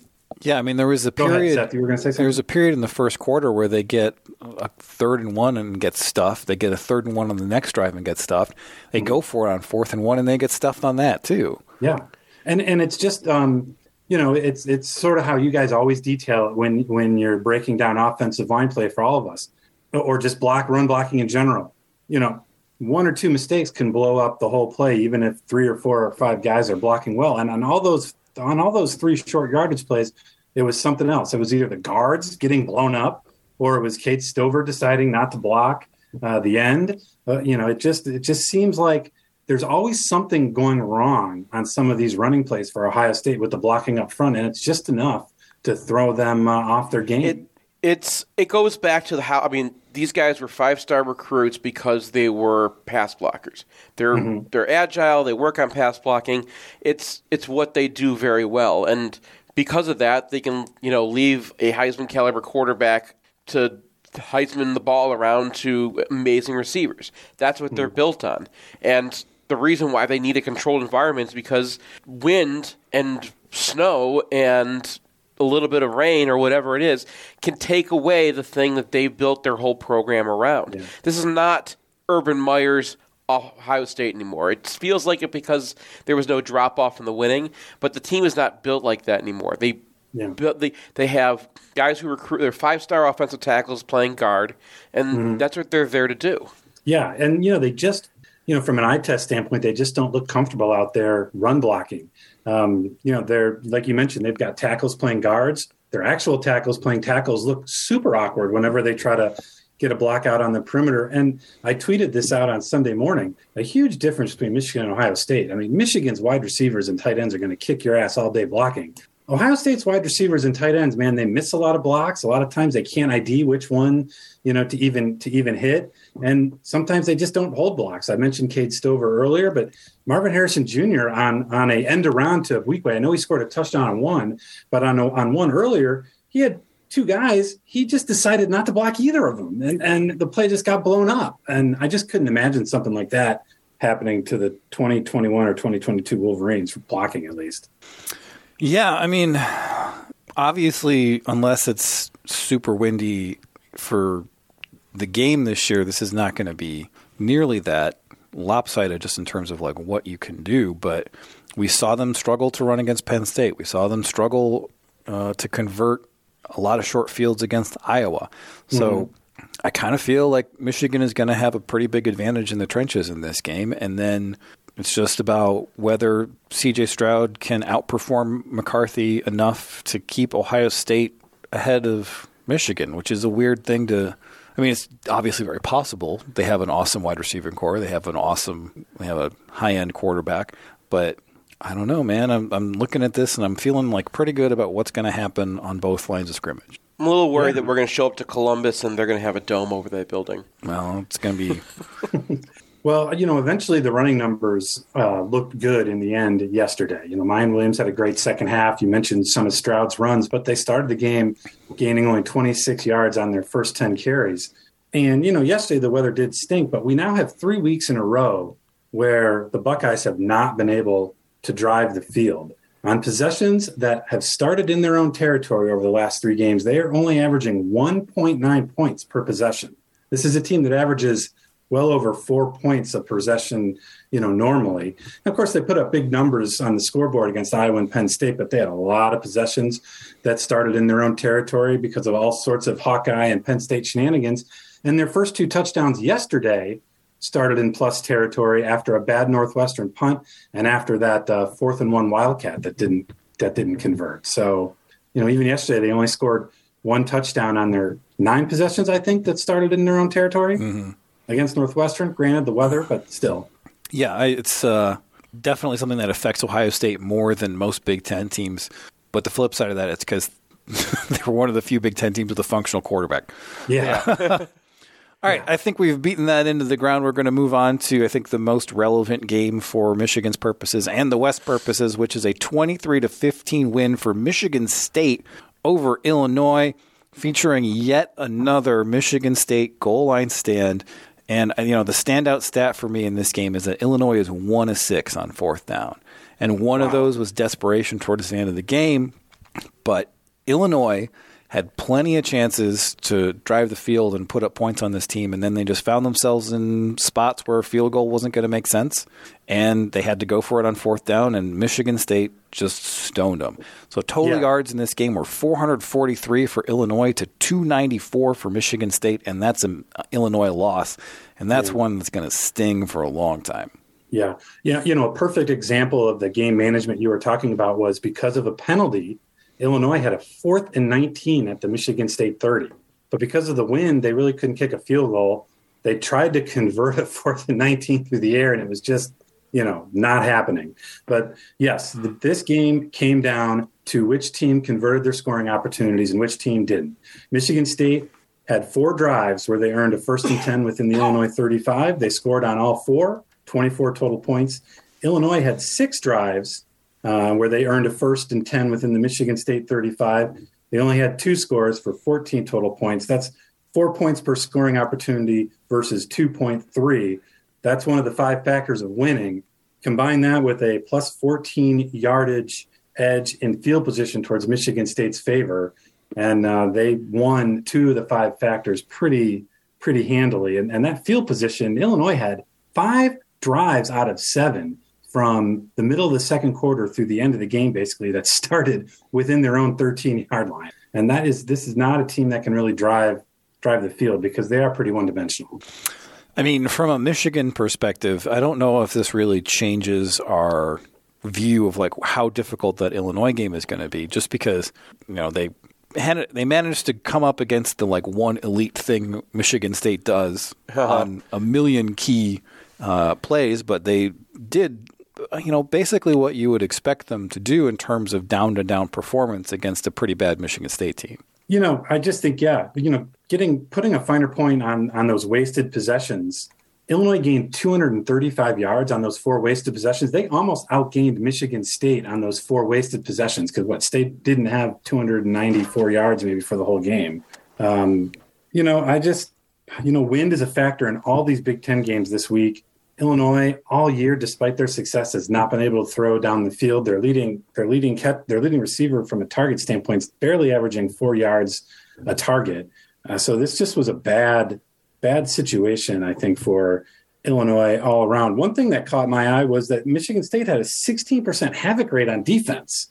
Illinois has not been giving up that much this year. Maybe they're starting to fall apart a little bit up front. Well, this loss really opens up the West Division. They're now 4-2, and they're being chased by several different teams that are 3-3. The ACC Atlantic scenario where everybody finishes tied at 4-4. Not on the table, but maybe far away. Maybe we root for it just so will put the final nail in the coffin of the Big Ten West. I don't know. UCLA and USC are probably looking at this do not make this regional. If you make the line regional, you're cutting off California. We're going to... Yeah. All right, moving on to Minnesota 20, Nebraska 13. Again, another a game completely dominated by the fact that the wind was such a factor. Minnesota outgains them 300 to 267. Not really much of a offensive showing there, but they do fall down 10-0 early, and then it's just all Minnesota the rest of the game. Yeah, exactly. They scored a touchdown and a field goal on their first 2 drives. Nebraska did 125 total yards. And then their next 7 drives, they went scoreless, including 6 straight 3-and-outs. They gained 267 yards for the whole game. Almost half those yards came on those first 2 drives. And then almost a quarter of their yards came on a pair of 30-plus yard pass plays in desperation mode when they were facing 3rd and 10 and 4th and 11 when they were down 20-10 late in the 4th quarter. Should be noted that Casey Thompson does not play in this game for Nebraska. Chubba Purdy and Logan Smothers split the quarterback snaps. Say that again. I just don't. I don't know how you could possibly win a football game playing Chubba Purdy and Logan Smothers. That sounds like a vaudeville duo. This was in the Hail the Victors preview that if he can't go, then these are the options right now. So yeah. They're the names of the book right there. Yeah, and we'll have to keep an eye on the Thompson injury. He kind of hurt his nerve in his throwing arm. They actually ruled him out of the game on Friday, but of course they played Coy up until the kickoff. But they're not really sure what to do with either one of these backups. They don't really have a game plan for Logan Smothers, so they played Chubba Purdy, but he's actually banged up and has been limited in each of the last 2 weeks in practice. So I'm not really sure what's going on there. Mickey Joseph said something in the press conference afterwards that he kind of wished they had gone to Logan Smothers earlier in the game, but I don't think Whipple likes him. So, I don't really know what's going on there. But in advance of the Michigan-Nebraska game next week, can I bring a couple things up about Nebraska? Sure. Okay. Can I do something controversial and list off their PFF pass blocking grades per game in the Big Ten? I think they're pass block, because you either give up a pressure or you don't. So I think the pass blocking might be more sensical than the run. It is, except for screen teams. Teams that screen a lot get weird numbers. All right, go ahead. All right. Here are their team pass blocking grades against Power 5 opponents. Northwestern, and keep in mind, anything below 60 is pretty stinky. Pass block, Northwestern, 44.5. Oklahoma, 43.5. Indiana, 50. Rutgers, 7.8. Purdue, 37.2. Illinois, 23.1. Minnesota, 55.6. Hey, that's your best result. Congratulations. You're coming off your best result in a game where you had 6 straight 3-and-outs and couldn't crack 270 yards. It's mostly coming from their tackles. They're both kind of sieves. They've given up 29 pressures. And wait, do I have this right? 29. I get these mixed up all the time. 29 pressures and 40 hurries, the 2 tackles over the last 4 games. Wow. Yeah. All right. So, and then on the other side of the ball, they have this strength in the middle of their defense. Their inside linebackers, Luke Reimer and Nick Heinrich. There's no depth there. Well, there's no depth anywhere on the defense. But anytime one of those 2 guys has been out this year, it's been a disaster. Heinrich goes out second half of Northwestern, no dice. They can't stop the Wildcats. Both of them are out against Georgia Southern, and the Sun Belt team puts up 45 points against them. Heinrich was still out against Oklahoma. The Sooners put up 49 and got their whole season turned around. Heinrich is back, but then Reimer was out for Purdue. Purdue smoked them. They're both back last week for Illinois, but then Heinrich goes out. The defense falls apart. Heinrich is now out for the season.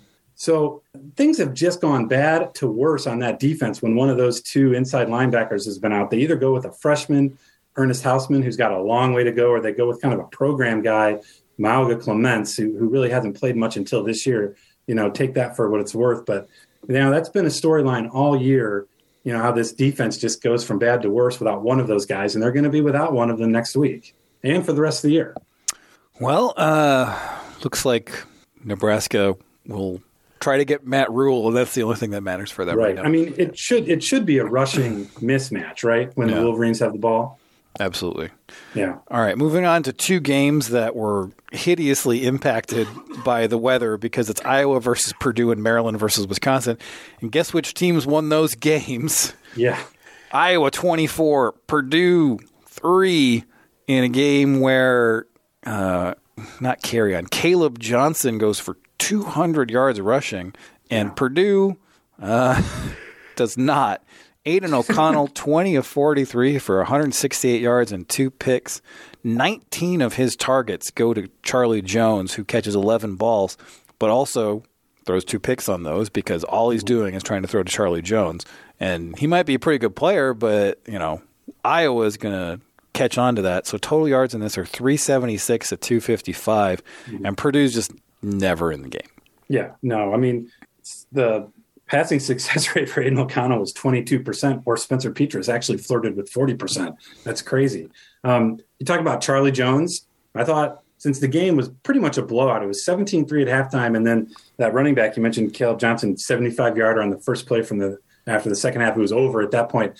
So then really the only drama was watching Iowa linebacker Jack Campbell constantly pull away Iowa defenders who were trying to pull Charlie Jones up from the field. This happened 3 different times in the game yesterday. Like Cooper DeJean once just moseyed all over and was like, "Oh, hey," and Jack Campbell's like, "We don't talk to that guy." I mean, I was like, he's going to get a personal foul by doing that to his own player, maybe, because some of them were. But that's great to see. Some little bit comeuppance. He's had the laugh all year, but head to head.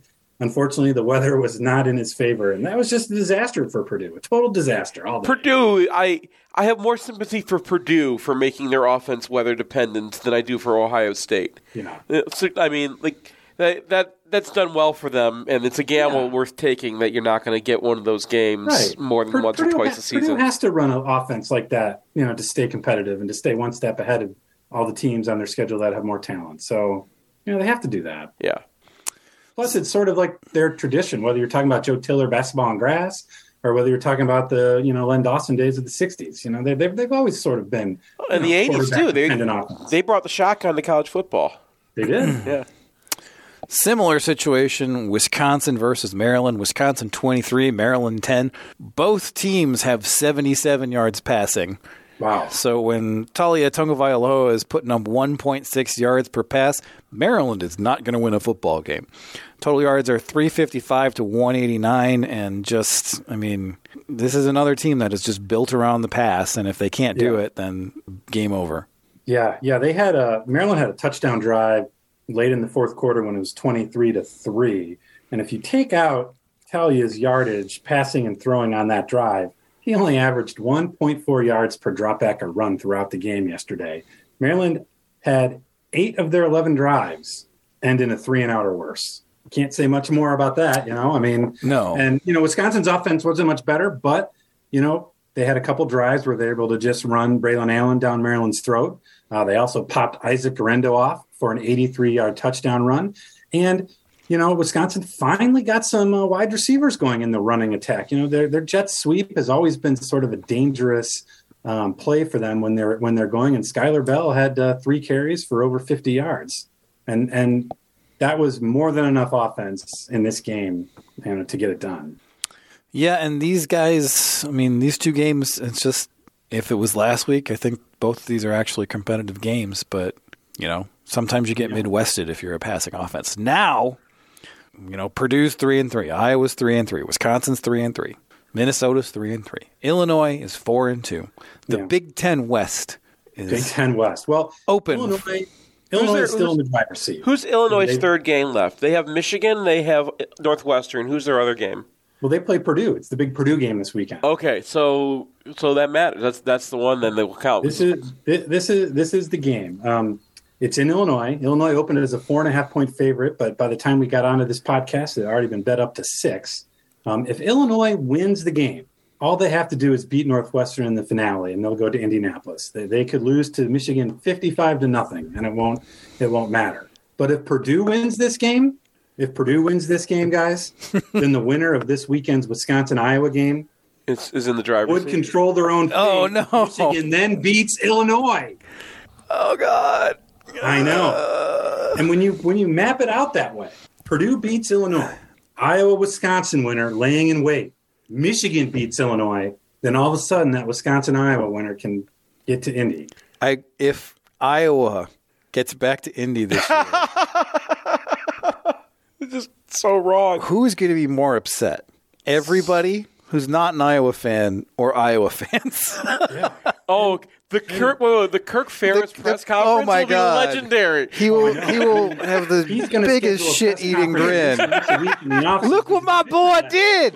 Look what my boy did! He's a champion! He's a division champion! It's not nepotism! We won the West last year. Baby. We won the West this year. Who do you think knows more about football? Would that make Spencer Petras the all-time winningest quarterback in Big Ten West history? Oh, my God. My boy did it. This division's got my boy. I can be proud of him. What if this results in a Wisconsin-Ohio State? I don't know what I'm talking about. I don't even think it.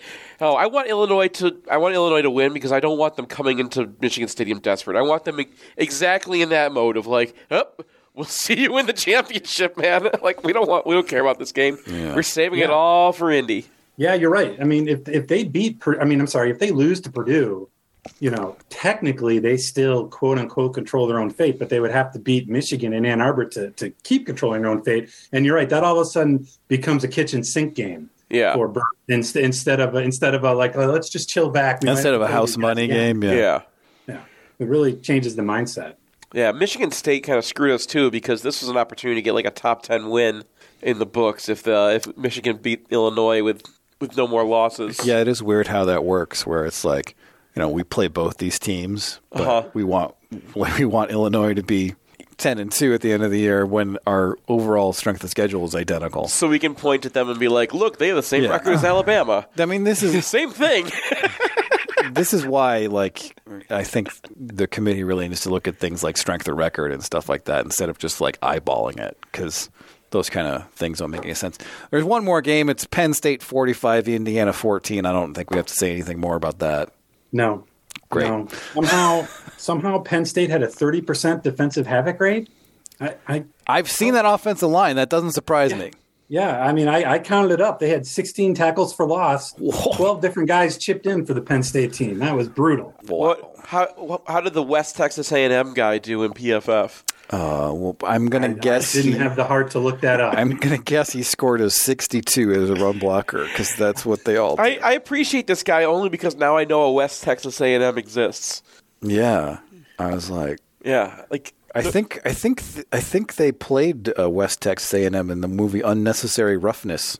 I thought that was North Texas. No, the Texas State is the is the Scott Bakula team, right? And I think one of the teams they play might have been called West Texas A&M. I don't know. Yeah, I haven't watched that movie in a while. You're just mishmashing. That's like an NCAA created. Yeah. I got news for you. I don't think anybody on Indiana's defensive line, especially the Parker Hanna, the kid from West Texas, could even block Sinbad right now. So, Sinbad starred in that movie. Yes. If we're doing unnecessary roughness. Do you mean like Sinbad from the movie or like Sinbad now? Either way. Have you seen that offensive line? You said you saw it. Yeah. All right. Thank you, Jamie. We'll talk to you. It's been another bad year for Indiana. Luckily, we have our basketball team, which is in no way overrated at all. Ready to go. Number one in the Big Ten. Number one in the Big Ten. All right. Thank you for doing this again, Jamie. We'll talk to you next week. No problem. Thanks, guys.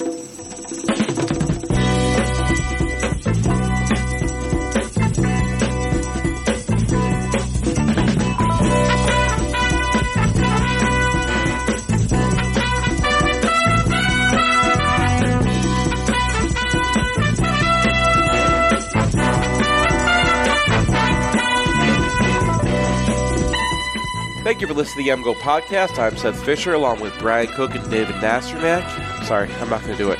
Do what? I was going to sing again. Yeah, don't do that.